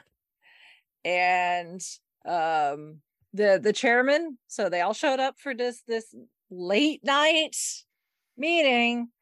And it was late, back at the Kremlin, no journalists, no guests, no nothing, just all these people like, okay, what's going on here? The chairman calls this secret meeting to order and gives yields the floor to Khrushchev who started his speech shortly after midnight on the 25th of February, proceeds to speak for the next 4 hours, delivering a speech titled "On the Cult of Personality and Its Consequences."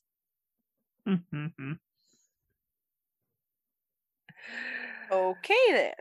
Yes. And essentially, it was this really long speech about how Stalin had created and fostered himself to become the leader of this cult of personality, therefore imparting his will on everyone to the point where people were essentially, some people considered brainwashed, because under Stalin's rule, you do not speak ill of Stalin. You don't speak ill of the party. You don't, it was, follow the rules and you won't get hurt. It doesn't matter, even if you think something is wrong or bad or whatever, don't say anything, you will die. Yeah, pretty much. This is Mother Russia. This is the Soviet Union. Everything is wonderful here. It's rainbows and sunshine, and no, we're not going to shoot anybody. Why would you think that? Gulags? Don't know. Never heard of it. Yeah, gulag. What's that? New soup? Yeah. Yes. Is mother experimenting in the kitchen again? I would. Gulag. Does that come with bread? Yeah. You look at all this, unwillingness to confront the problems and the issues and what the people were actually going through, and just it is remarkable that the Soviet Union lasted as long as it did, and only when they finally said, "Oh yeah, this all sucks and we really have a lot of problems," then people were like, "Yeah, we hate it. It's too late. We're collapsing." That's the short version. But yes, every time we talk about these guys, and they're like, "Now the old guys sucked, but I'm totally going to be better. Promise, pinky swear." No, you really weren't. You really weren't, honey. Yeah. Just stop. Yeah. So apparently, this speech was so shocking to the people listening to Khrushchev speak that there are reports of people supposedly suffering heart attacks. Wow. People fainting, people vomiting, people offing themselves after the fact, because I guess Khrushchev went into detail of Stalin's use of terror, all the nasty evil things he did while he was in power to maintain his grip on his subjects, the people. The thing is, this speech was supposed to be secret. You can Google it. It's some people refer it to Khrushchev's secret speech. And of course, even in Mother Russia, nothing secret can ever really stay secret. Right. And within months, parts of some of the text and the details of the text were in being printed in things like the New York Times.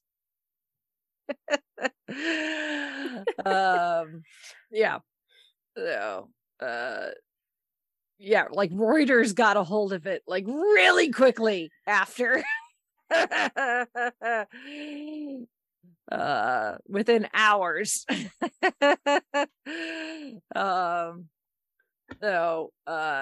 course, the Russians have kept a lid on it for a while. Eventually, the entire thing did get printed, I think in like 1989. So, but yeah, this was a thing. That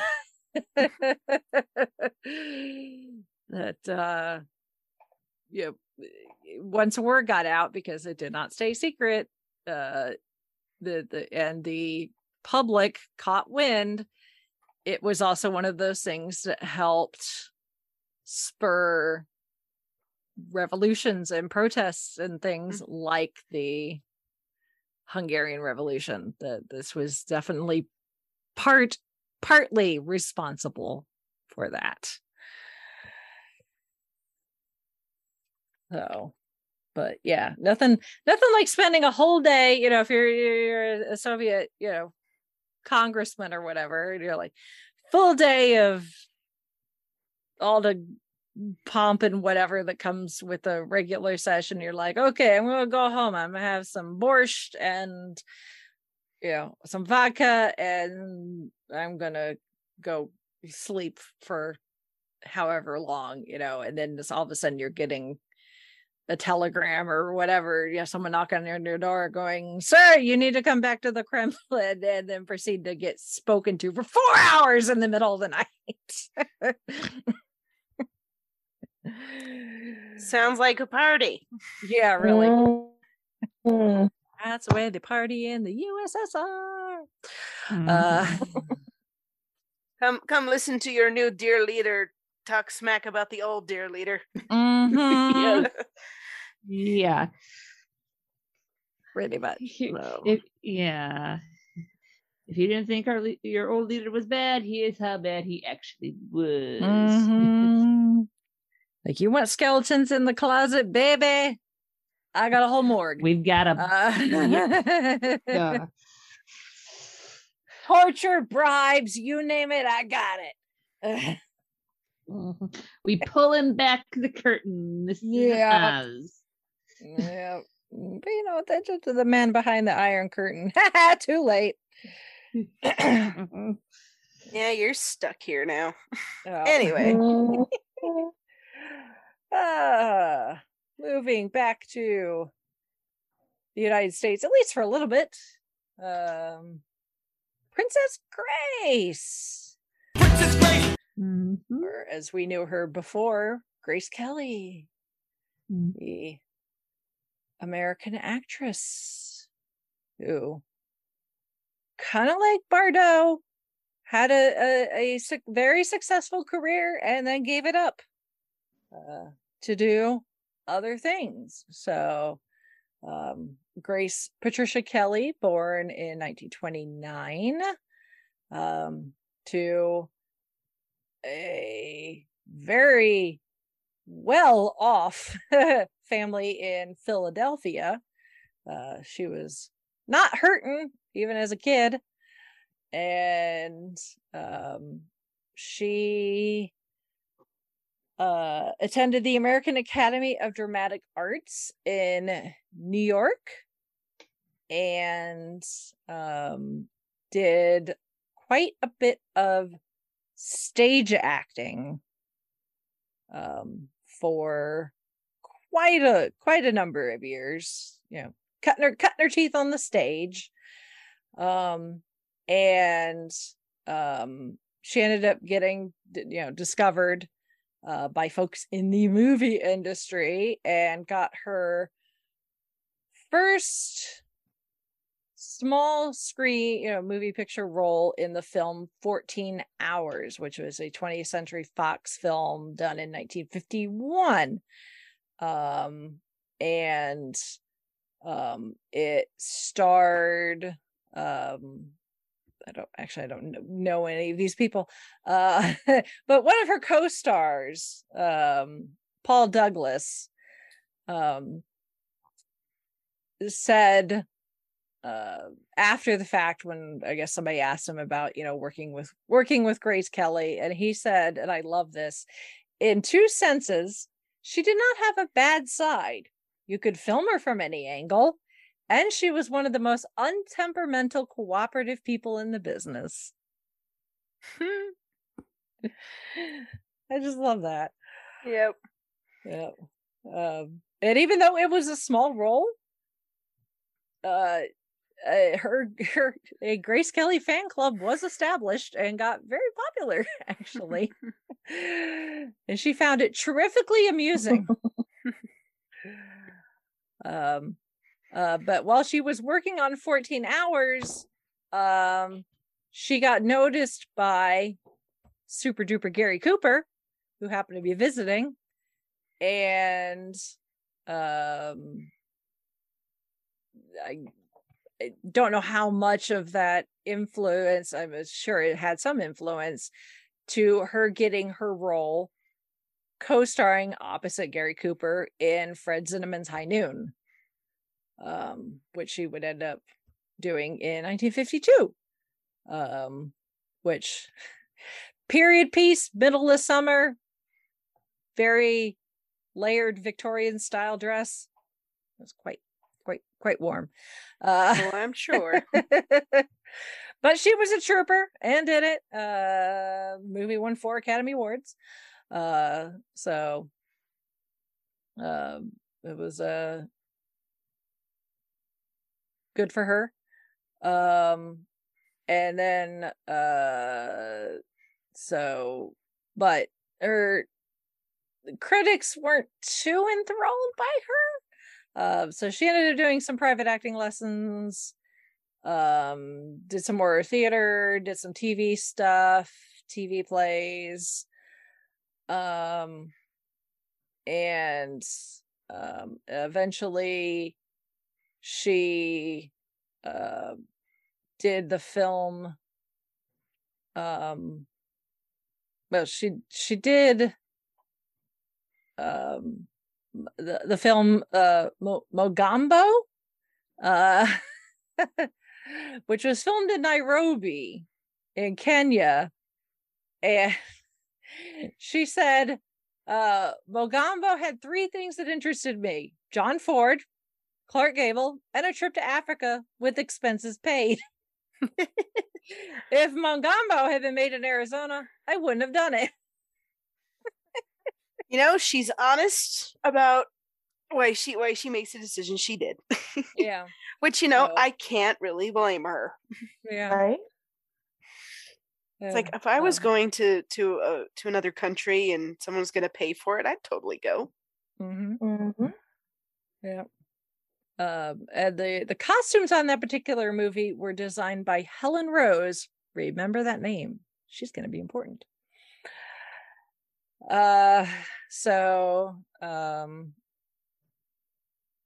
She eventually worked her way into doing a few Hitchcock movies, like Dial M for Murder and To Catch a Thief, or one of my personal favorites, Rear Window. Love that movie. Me too. So good. If you haven't seen it, you totally need to pick it up. Yes. Yeah. And then she did the movie The Country Girl, opposite Bing Crosby.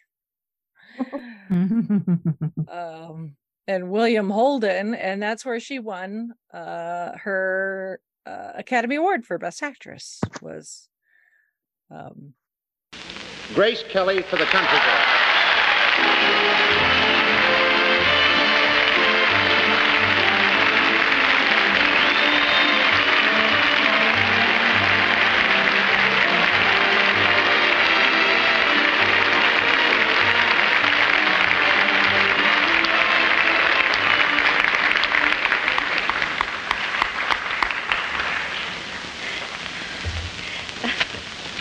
The thrill of this moment keeps me from saying what I really feel. I can only say thank you with all my heart to all who made this possible for me. Thank you.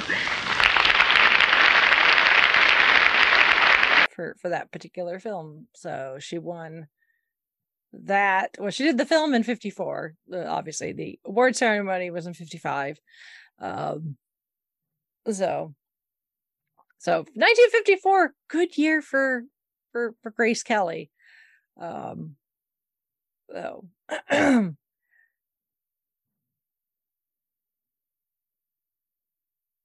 So she did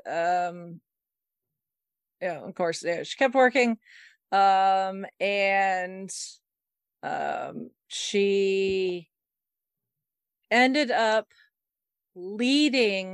heading the U.S. delegation at the Cannes Film Festival in April of 1955.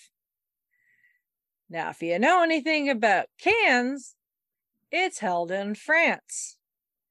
You know what else is geographically close to France?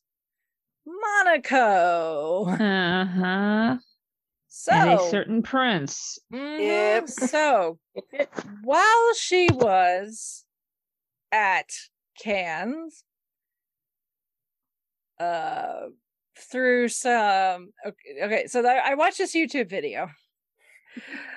I haven't actually really found much to substantiate it, but considering the way that seemingly the elite, the wealthy, the 1% tend to do things when it comes to socializing and people meeting people, it has a sense of plausibility to it. So supposedly she was invited to the palace of in Monaco for a photo session. Now, this YouTube video I watched claimed that a certain billionaire, whose last name you probably recognize because of his own famous marriage that would occur later, by the name of Onassis, who was friends with said prince, thought it was time for said prince and his good friend to settle down. And on top of that, he couldn't just marry anybody, because unfortunately Monaco was really hurting after World War II, because being geographically, being essentially attached to France, and how much France was destroyed by the Nazis during World War II. So, Monaco got some of that. And Monaco is actually the second smallest recognized, I don't necessarily, country is not the right word, but kind of like next it to is, well, it's like a principality, I guess, would be more I mean, appropriate. they rule themselves, but it's recognized as a ruling state which rules itself, but it's very, very small. It's second smallest to Vatican City. Vatican City being the smallest, like independently, ruled entity. Yeah, if you remember, or I don't know, maybe this was just me, in 6th grade in geography, we went through and studied each of the European countries individually for well, not really a week, but for like a couple days or so. And I just remembered learning about all these teeny tiny little countries that were just on the borders of places. Like there was Andorra and Luxembourg and Monaco and Vatican City, and I'm like, who knew that Europe had all these teeny tiny little countries? And then Monaco is one of them. Like, you have all these very large countries like France and Germany, people get together and they're frustrated with where they live, so they're like, okay, we're going to draw a border right here, we're going to plant a little flag and be like, I claim my own independence. Yes, exactly. We don't like the way you're doing things, we can do it better, so here we go. So there you go.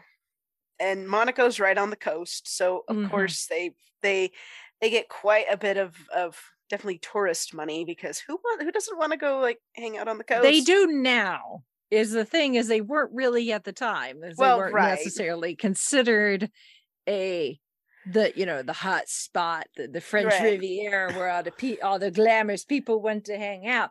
But Mr. Onassis thought that if his good friend the prince married the right woman, that it would that would become help. glamorous and Yes. awesome. And Yeah. So he decided to play a little matchmaking.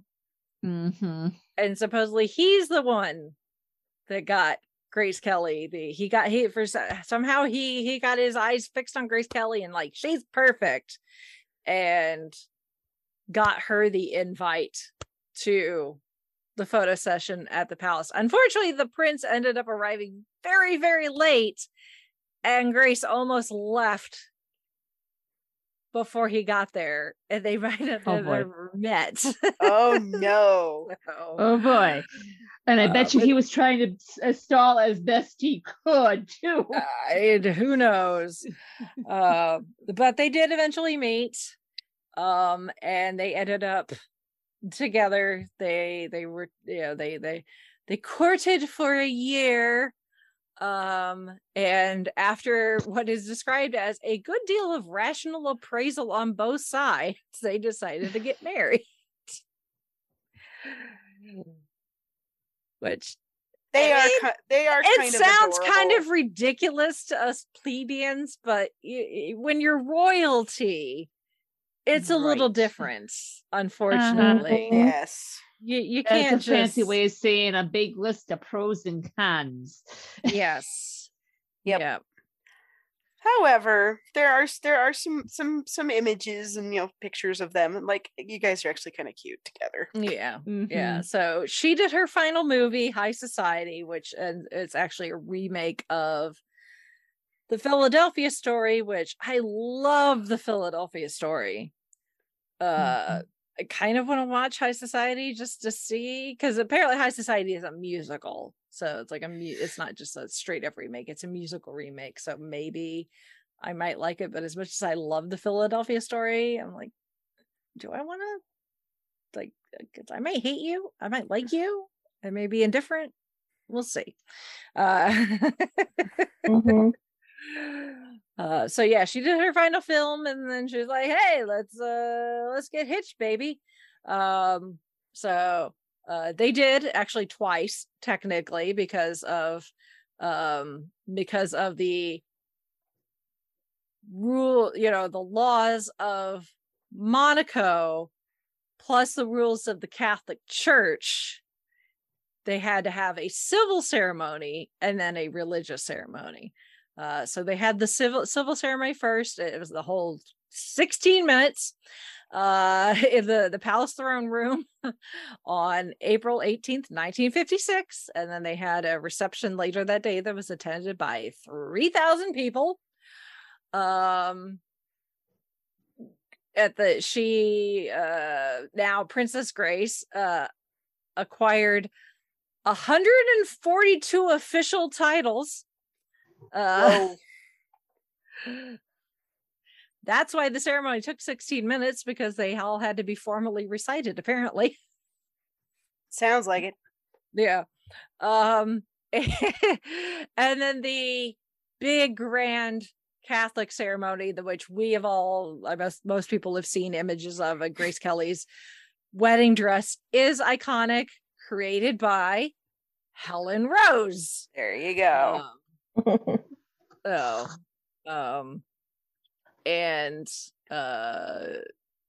then they had the church Catholic ceremony the next day, and then they went on their 7-week Mediterranean honeymoon cruise on the royal yacht.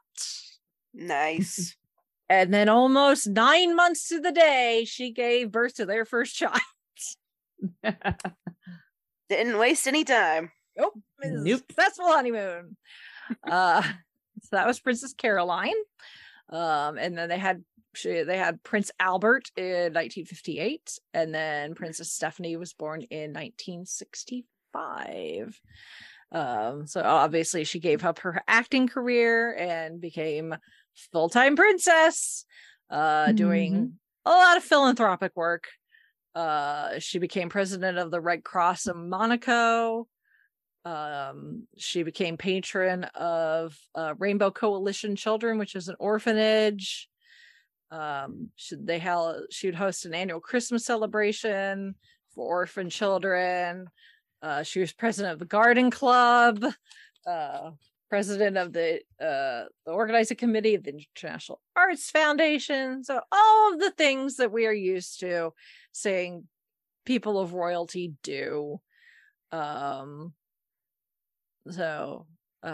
She founded an organization to help Vietnamese children who were affected by the Vietnam War, and all the stuff going on there. So she created the Princess Grace Foundation to support local artists.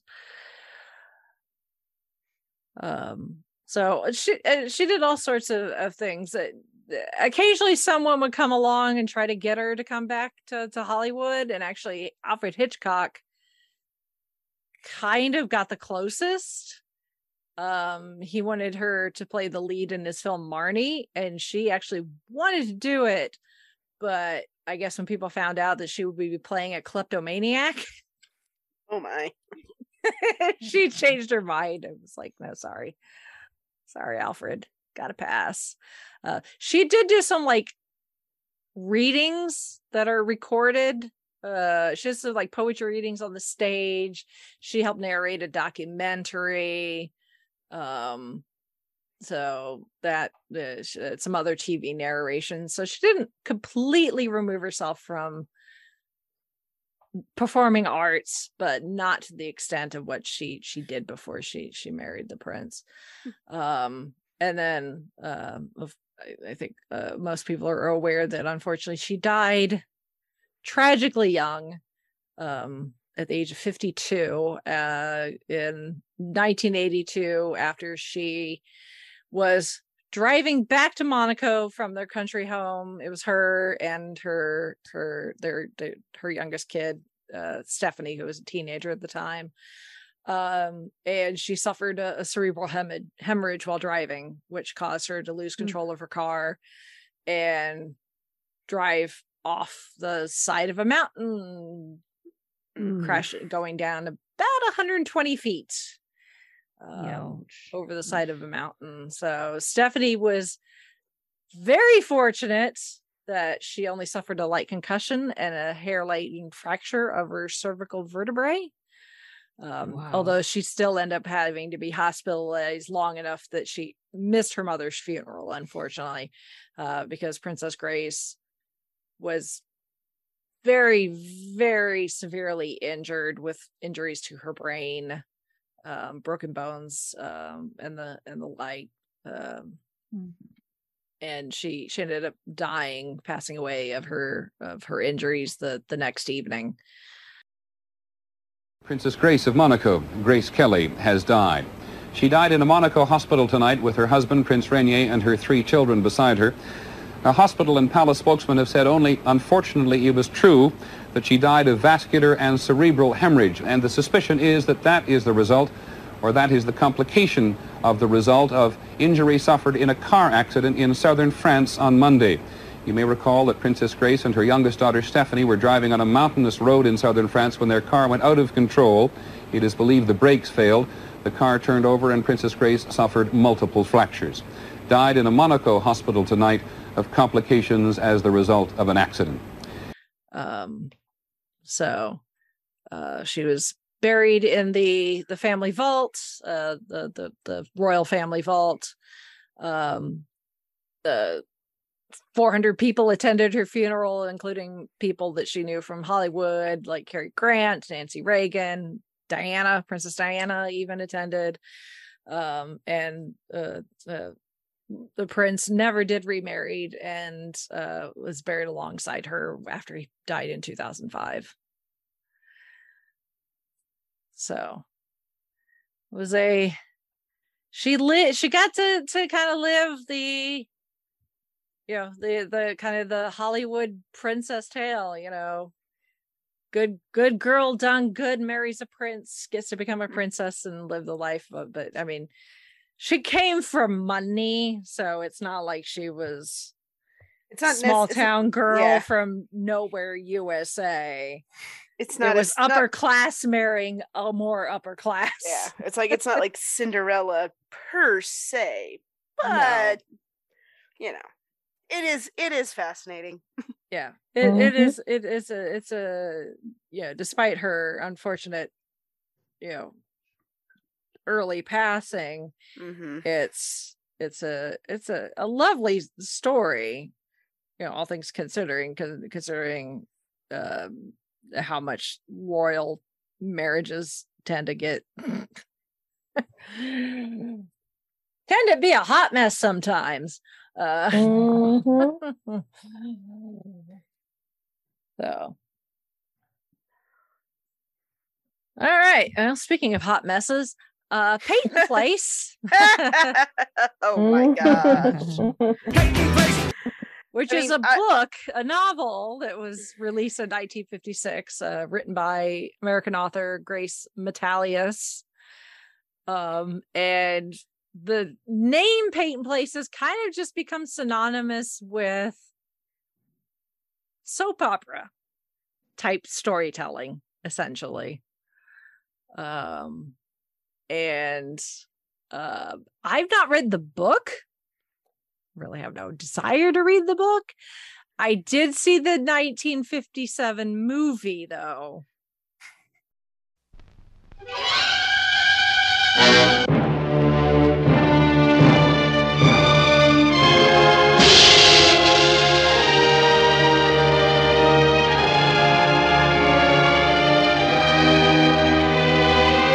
Peyton Place. The town everyone's talking about. All the people of Peyton Place, with all their joys and sorrows, passions and compassions, are on the screen at last. I'm going to tell you a hard truth about yourself. It isn't sex you're afraid of. You can say yes or no to that. It's love. That's what you can't handle. There's a place I know that I'd like to show you. That no one knows about. Not even you. It's my secret place. I knew every spot within 3 miles of Peyton Place. I never knew this place was here. I don't think anybody does but me. Maybe God. And now you. What'd you whistle for? Just saw a young fella and a girl that's swimming without a stitch on. Where? They got out the water and ran into the woods. Naked? Naked? You really want to kiss me, don't you? Why do I? Tell me how much. Video. Tell me. Selena, you've got to call the state police. No, I can't. You've got to.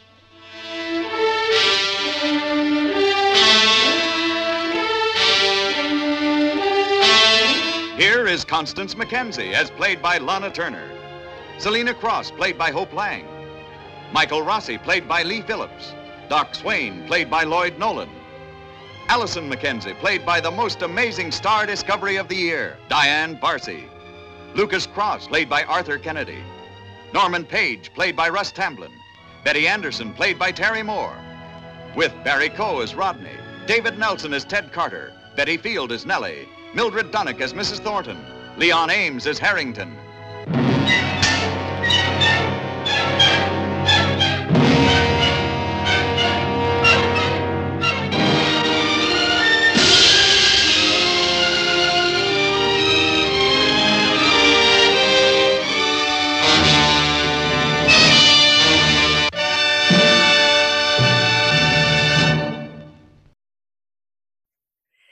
Which that was enough.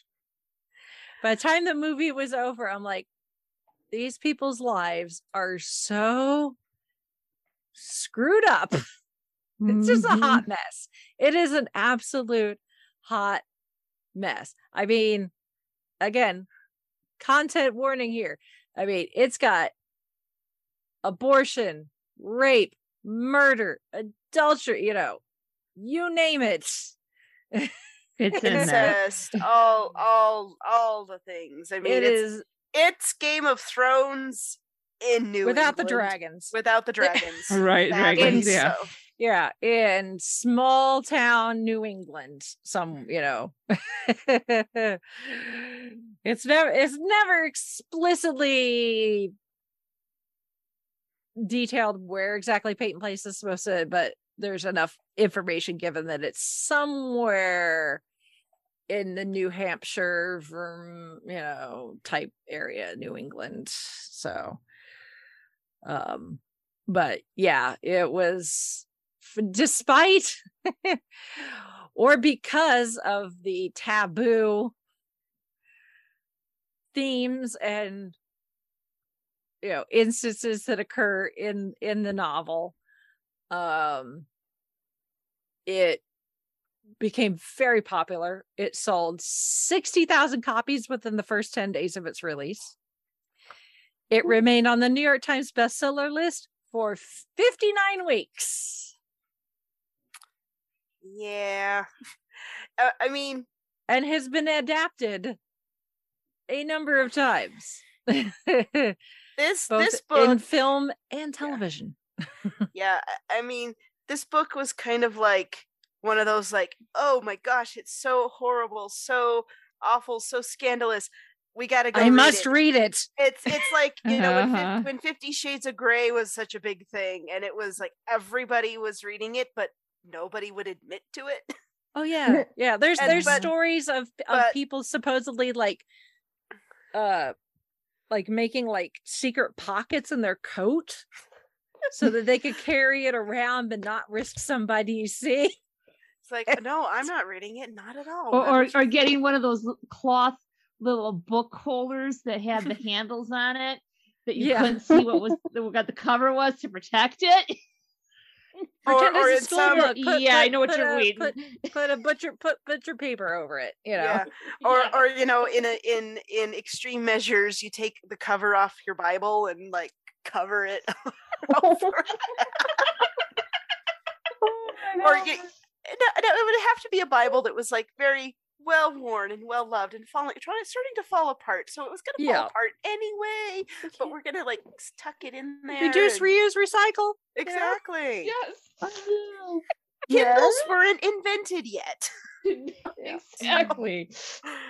So yeah, it's one of those, to put it in modern context. I mean, I've looked into this. I also have not read this book. I don't want to, but sometimes I think, okay, 1956, it's scandalous for that time, but how bad could it really be? Have I read worse? I'm like, actually, no.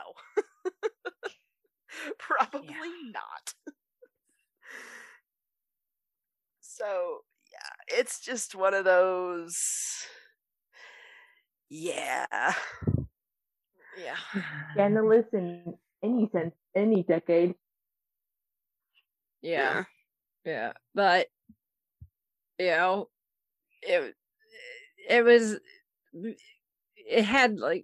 had the two feature films. The first one being released the year after the book had been released. So the book was released in 56, got the first movie in 57. That's the one I've seen. Which has folks like Lana Turner in it. And then there was a follow-up called Return to Peyton Place, released in 1961. And then it went on to be essentially a soap opera on American TV, off and on from 1964 to 1974.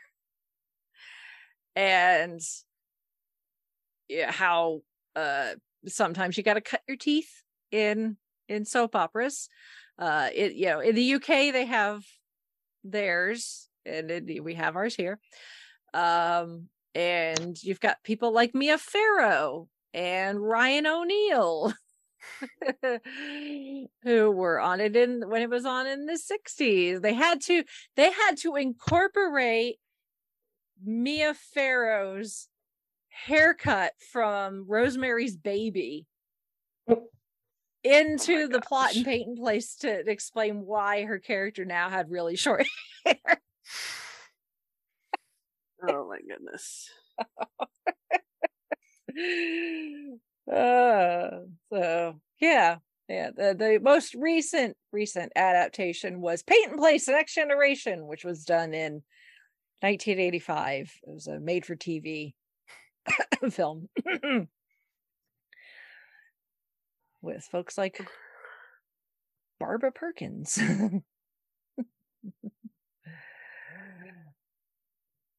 So I'm sorry. Every time I hear something with Next Generation, I think of Star Trek, and like I'm just. I know. I know. My brain is not.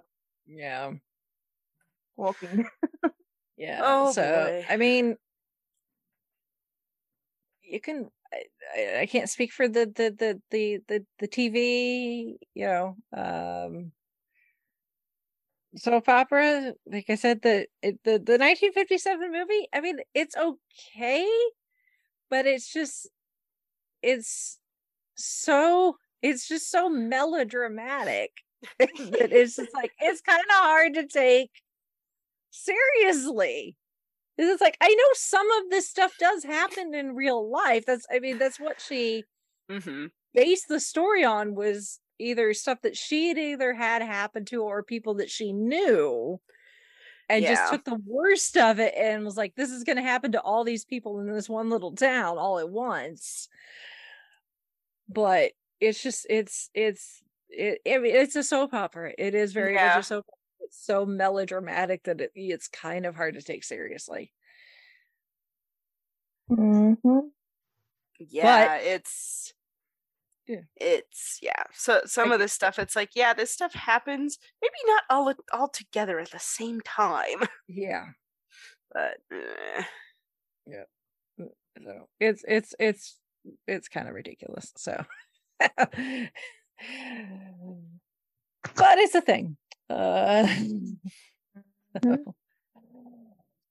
right, well, I'm gonna finish up here because this is really the way that all podcasts should end, with Trouble in the Suez. Trouble in the Suez. Oh boy. As in the Suez Canal. Yes. Right? So yes. If we didn't have enough, and guess what? The Soviet Union gets involved. Oh my! Look at my shocked face. Let me show you it. Yeah, just look at cue the Iago clip. I'm gonna have a heart attack and die from that surprise. Yeah, that was my best Gilbert Gottfried impersonation. It works. It works, Chrissy. It works. So anyway, so this Charlie Foxtrot. Yes, again, kind of a short incident, but significant enough. It only lasted a little over a week. 1 week and 2 days. Went from 29th of October to the 7th of November of 1956.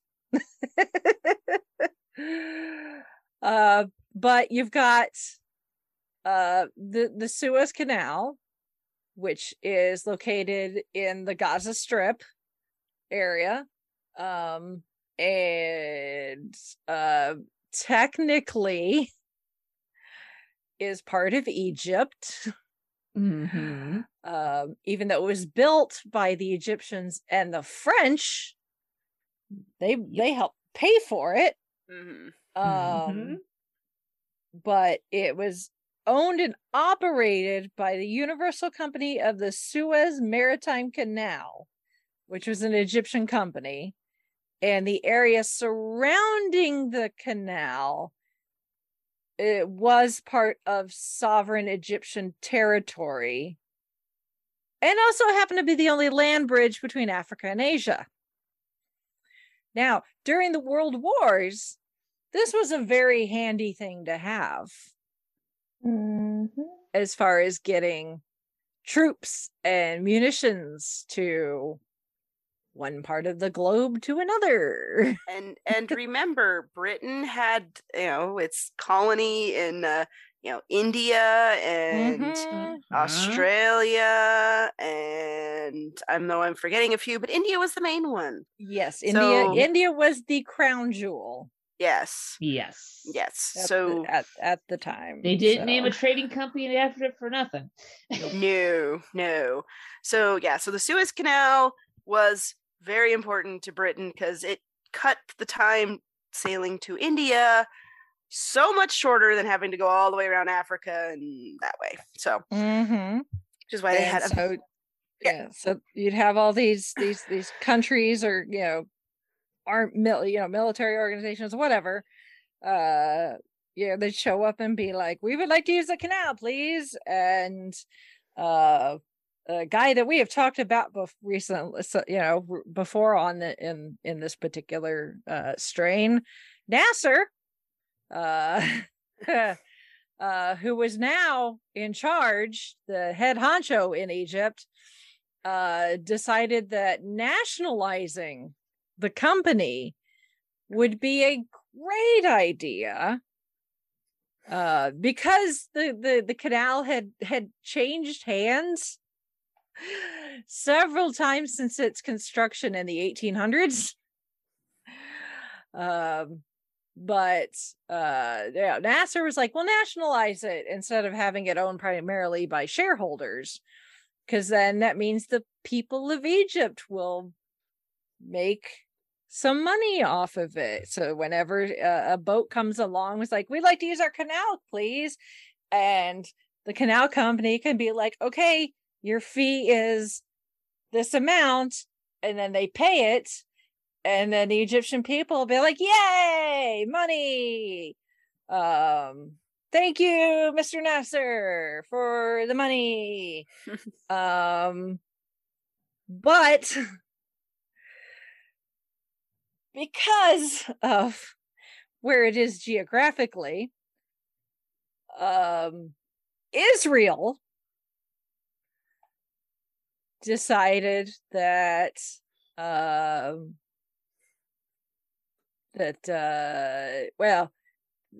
among other things, they were like, after the war, Egypt and Britain their relationship was strange. A little bit. Yeah, because there was a coup a few years before, and there was an agreement to terminate British rule in Sudan, and the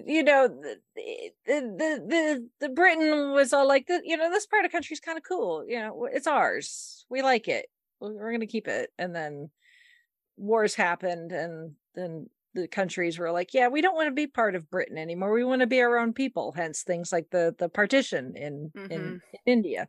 Now ended up with India and Pakistan, but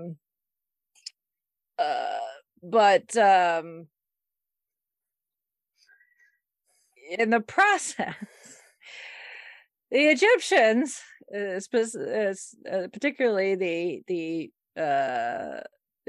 leadership, Nasser, was starting to get on the nerves of some of the neighboring countries, like Iraq and Israel. And meanwhile, Nasser is, on the horn with Eisenhower, being like, "Dude, we need guns and tanks and shit like that, because we needed them yesterday." Because peace in the Middle East not happening. Nope. The creation of a Jewish state not going over well with some people, and like, dude, we need some stuff to protect ourselves. And Eisenhower at first was all like, we might be able to do that, maybe not. And then Eisenhower was like, no, we're not. What we can do, though, is help you build a dam that was going to do something. And Nasser was all like, a dam, well, maybe that, I don't know how that's going to help, but whatever, bro. And at least you're coming up with ideas. Yeah. In the meantime, he's still like, okay, we still need guns and crap like that. Like, what are we gonna do? Hello, Soviet Russia, Soviet Union. Hello, Mr. Khrushchev. Can we get some of those big things that go boom? We need this is big thing. We need those things that go boom. And the Soviet Union is like, sure, but don't call us with this direct number. Use this other number that goes through Czechoslovakia. Oh gosh. I said this was a Charlie Foxtrot. Like, don't call us directly this number. to Call get traced. Czechoslovakia. Just call Czechoslovakia. Give them the passphrase, and we'll get you hooked. Nasser was going around like, word, we're getting some stuff that goes boom, and people were like, great, where? From the Russians and places like the United States and Israel and even China were like, wait, what? That ain't cool. This could be very, very dangerous. This is going to end poorly. Hence the skirmish. That's a bad idea. Hence the skirmish that would ensue for the next week and 2 days. Oh boy. But it was, it's at this point, we've got the Soviet bloc, which we've talked about that already come up in the lyrics, communist bloc. We're the Cold War, for lack of puns, is heating up. We've got the Iron Curtain, just post World War II and things like the death of Stalin. Just kind of this part of the world is just really, it's been through a blender. And it doesn't, you know how, like, if you're one of those, we don't have it anymore because Chauncey moved it, but you know how you get like your Christmas lights, you put them in storage, and then you go to get them out when the season hits, and they're all tangled up. They're just tangled up in a big old knot, and you're like, I have no idea how I'm gonna undo this Charlie Foxtrot of a mess. This was kind of pretty much like the Middle Eastern parts of Europe in this time period. And people were just like, what do we do? I mean, it doesn't seem like it's necessarily that big a deal. It's kind of a big deal when you know that China is calling up the United States like, yo, we're worried about what's going on over in Egypt at the moment.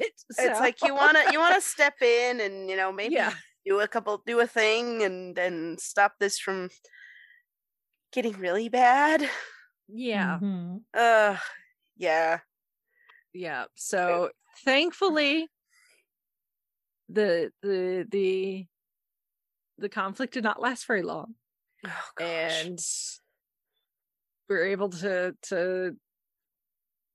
get everybody to take a few steps back. And because it's like, you get people again, the Cold War nukes are on everybody's minds because again, end of World War II, we saw what happened in Japan. Now that we know that that's a thing that could happen anytime there's a kerfuffle, it's like, let's not. Yeah, let's try to stop before the nuclear option becomes the only option. Oof, yeah. Yeah. So eventually the people got together and started, putting stuff to pen to paper, and obviously nobody got nuked, so thank goodness. That's a good thing. That's always a good thing. All these little, I say little, but all these little skirmishes, I want to say, that you're like, oh gosh, this could have ended so badly. And I can only imagine living during this time period. I mean, thank goodness they didn't have the internet or Twitter, because everybody would be freaking out even more than they already were. Yeah. Because maybe that's why we don't have any like really good rock and roll music, because back then they were like, hey, yeah, Russians, they're so far away. Well, I'm gonna go listen to Elvis. Yeah. Or Buddy Holly, or yeah, whatever else, and yeah. So obviously that part of the world is still on shaky ground. You'll hear things, if you watch the news. When is it not? Yeah, you may hear things like the Gaza Strip get brought up every now and then. But nobody's still gone nuclear, so we're gonna take that as a win. Yes. At this point, you're talking about this time period. You're like, well, nobody got nuked, so take the win. Yeah. Right. Yeah. Meanwhile, and then almost 70 years later, we can instead of looking, we can look back at more. Well, I mean, it wasn't necessarily a good thing, but slightly less disconcerting as a potential nuclear war. Almost 70 years later, a container ship gets stuck. Yeah, it was funny. I was looking this up, and Wikipedia is like, not to be confused by the obstruction in like that other issue in the trouble in the Suez Canal in 1956, potential nuclear war, trouble in the Suez Canal 2021. Your supply chain evergreen G-class container ship. Yeah, your supply chain gets completely borked. Yes, which it already is because of the unspecified virus of unknown origin. So we're just having a fun time over here, and now I think we're getting a little punchy. Yep.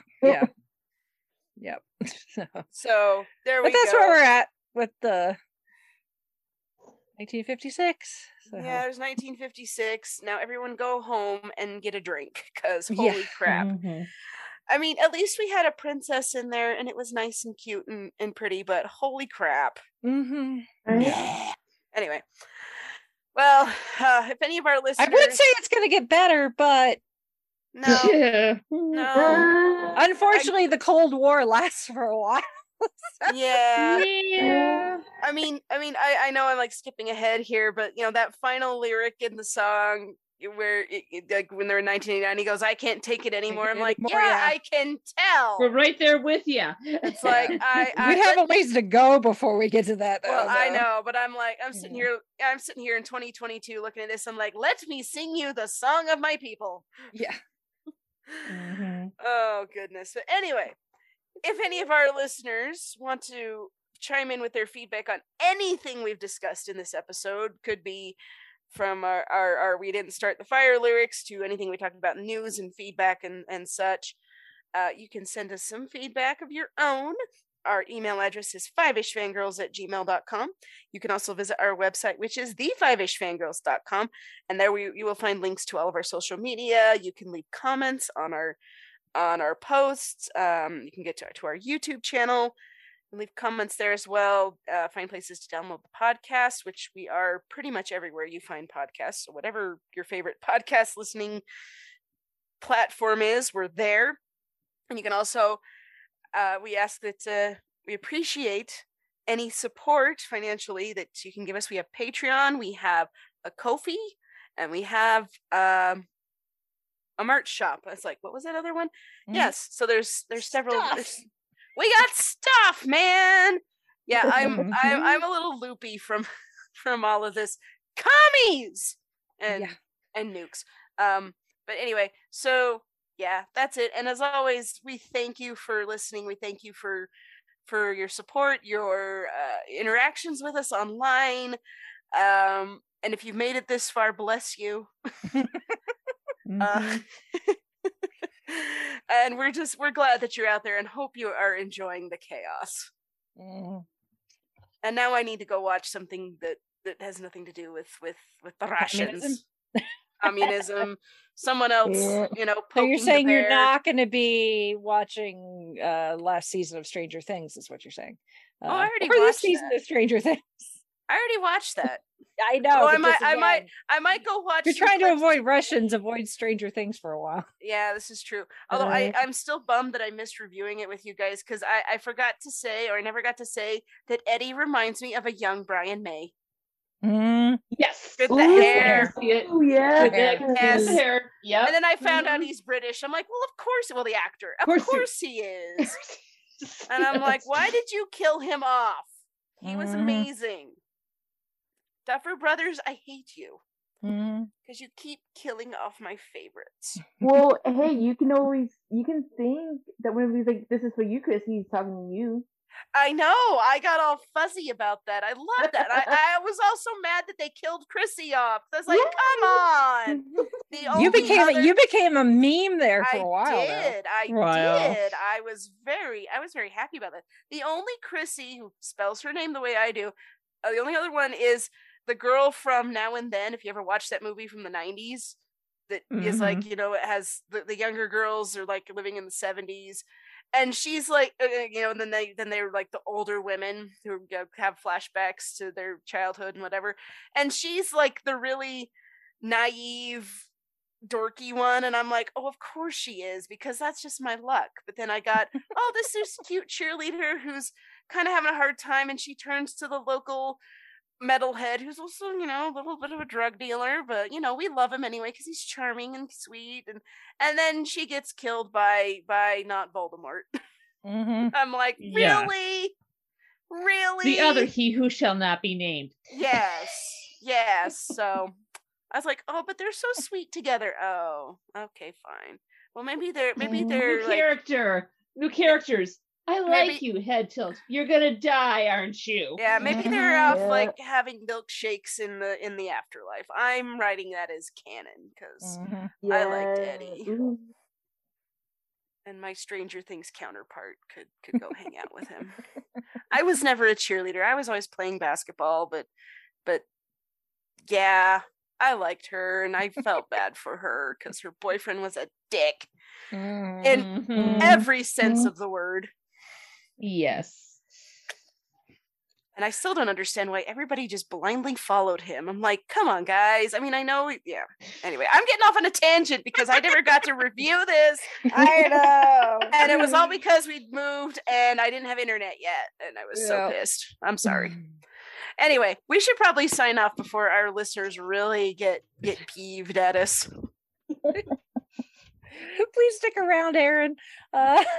If you made it this far. I'm blaming the commies. Yeah. I am not usually this loopy. Oh, bye.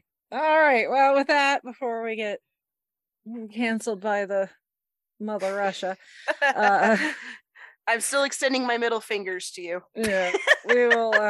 I'll really get us in trouble. Anyway, sign us we're off, going Rachel. to sign off for this week. This is Brittany Brothers saying goodnight. This is Grizzy saying goodnight from Salt Lake City. This is Holly from Wisconsin saying good evening. And this is Rachel in Indianapolis, Indiana. Do I need to get like the embassy on speed dial? Nah, we'll be fine. Okay.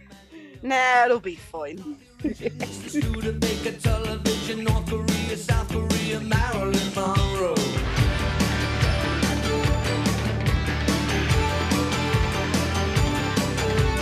Rosenberg's H-bomb, Sugar Ray, Panmunjom, Randall, the King and I, and the Catcher in the Rye. Eisenhower vaccine, England's got a new queen. Marciano, Liberace, Santayana, goodbye. We didn't start the fire. It was always burning since the world's been turning. We didn't start the fire. You have been listening to the Five-ish Fangirls podcast. You can find more episodes and information at thefivishfangirls.com. Any and all books, movies, games, and any other forms of media mentioned are owned and operated by the respective copyright holders. No copyright infringement is intended or implied. If you wish to support the show, the easiest way is to leave us a rating and review More ratings and reviews will make it easier for others to find the show. If you wish to support us monetarily, you can do so at patreon.com/5ishfangirlspodcast. All money goes towards fees and equipment to keep the show going. For official 5ish Fangirls merchandise, visit redbubble.com/people/5ishfangirls. We love hearing from our listeners and encourage feedback. You can email us at 5ishfangirls@gmail.com. You can also like and follow us on Facebook at facebook.com/5ishfangirls. Thank you so much for listening, and may the squee be with you. Castro, Edson, no-go. U2, Sigmund Reed, Paola and Kennedy, Chubby Checker, Psycho, Belgians and the Congo. We didn't start the fire. It was always burning since the world's been turning. We didn't start the fire. No, we didn't light it, but we tried to fight it. Hemingway, Eichmann, stranger in a strange land, Dylan, Berlin, Bay of Pigs invasion, Lawrence of Arabia, British Beatlemania, Ole Miss, John Glenn, Liston Beats, Patterson, Pope Paul, Malcolm X, British politician, sex, JFK, blown away. What else do I have to say? We didn't start the fire. It was always burning since the world's been turning. We didn't start the fire. No, we didn't light it, but we tried to fight it. But control, Ho Chi Minh, Richard Nixon, back again, moonshot, Woodstock, Watergate, punk rock, Bacon, Reagan, Palestine, terror on the airline, Ayatollahs in Iran, Russians in Afghanistan, Wheel of Fortune, Sally Ride, heavy metal, suicide, foreign debts, homeless vets, AIDS, crack, Bernie gets, hypodermics on the shore, China's under martial law, rock and roller, cola wars, I can't take it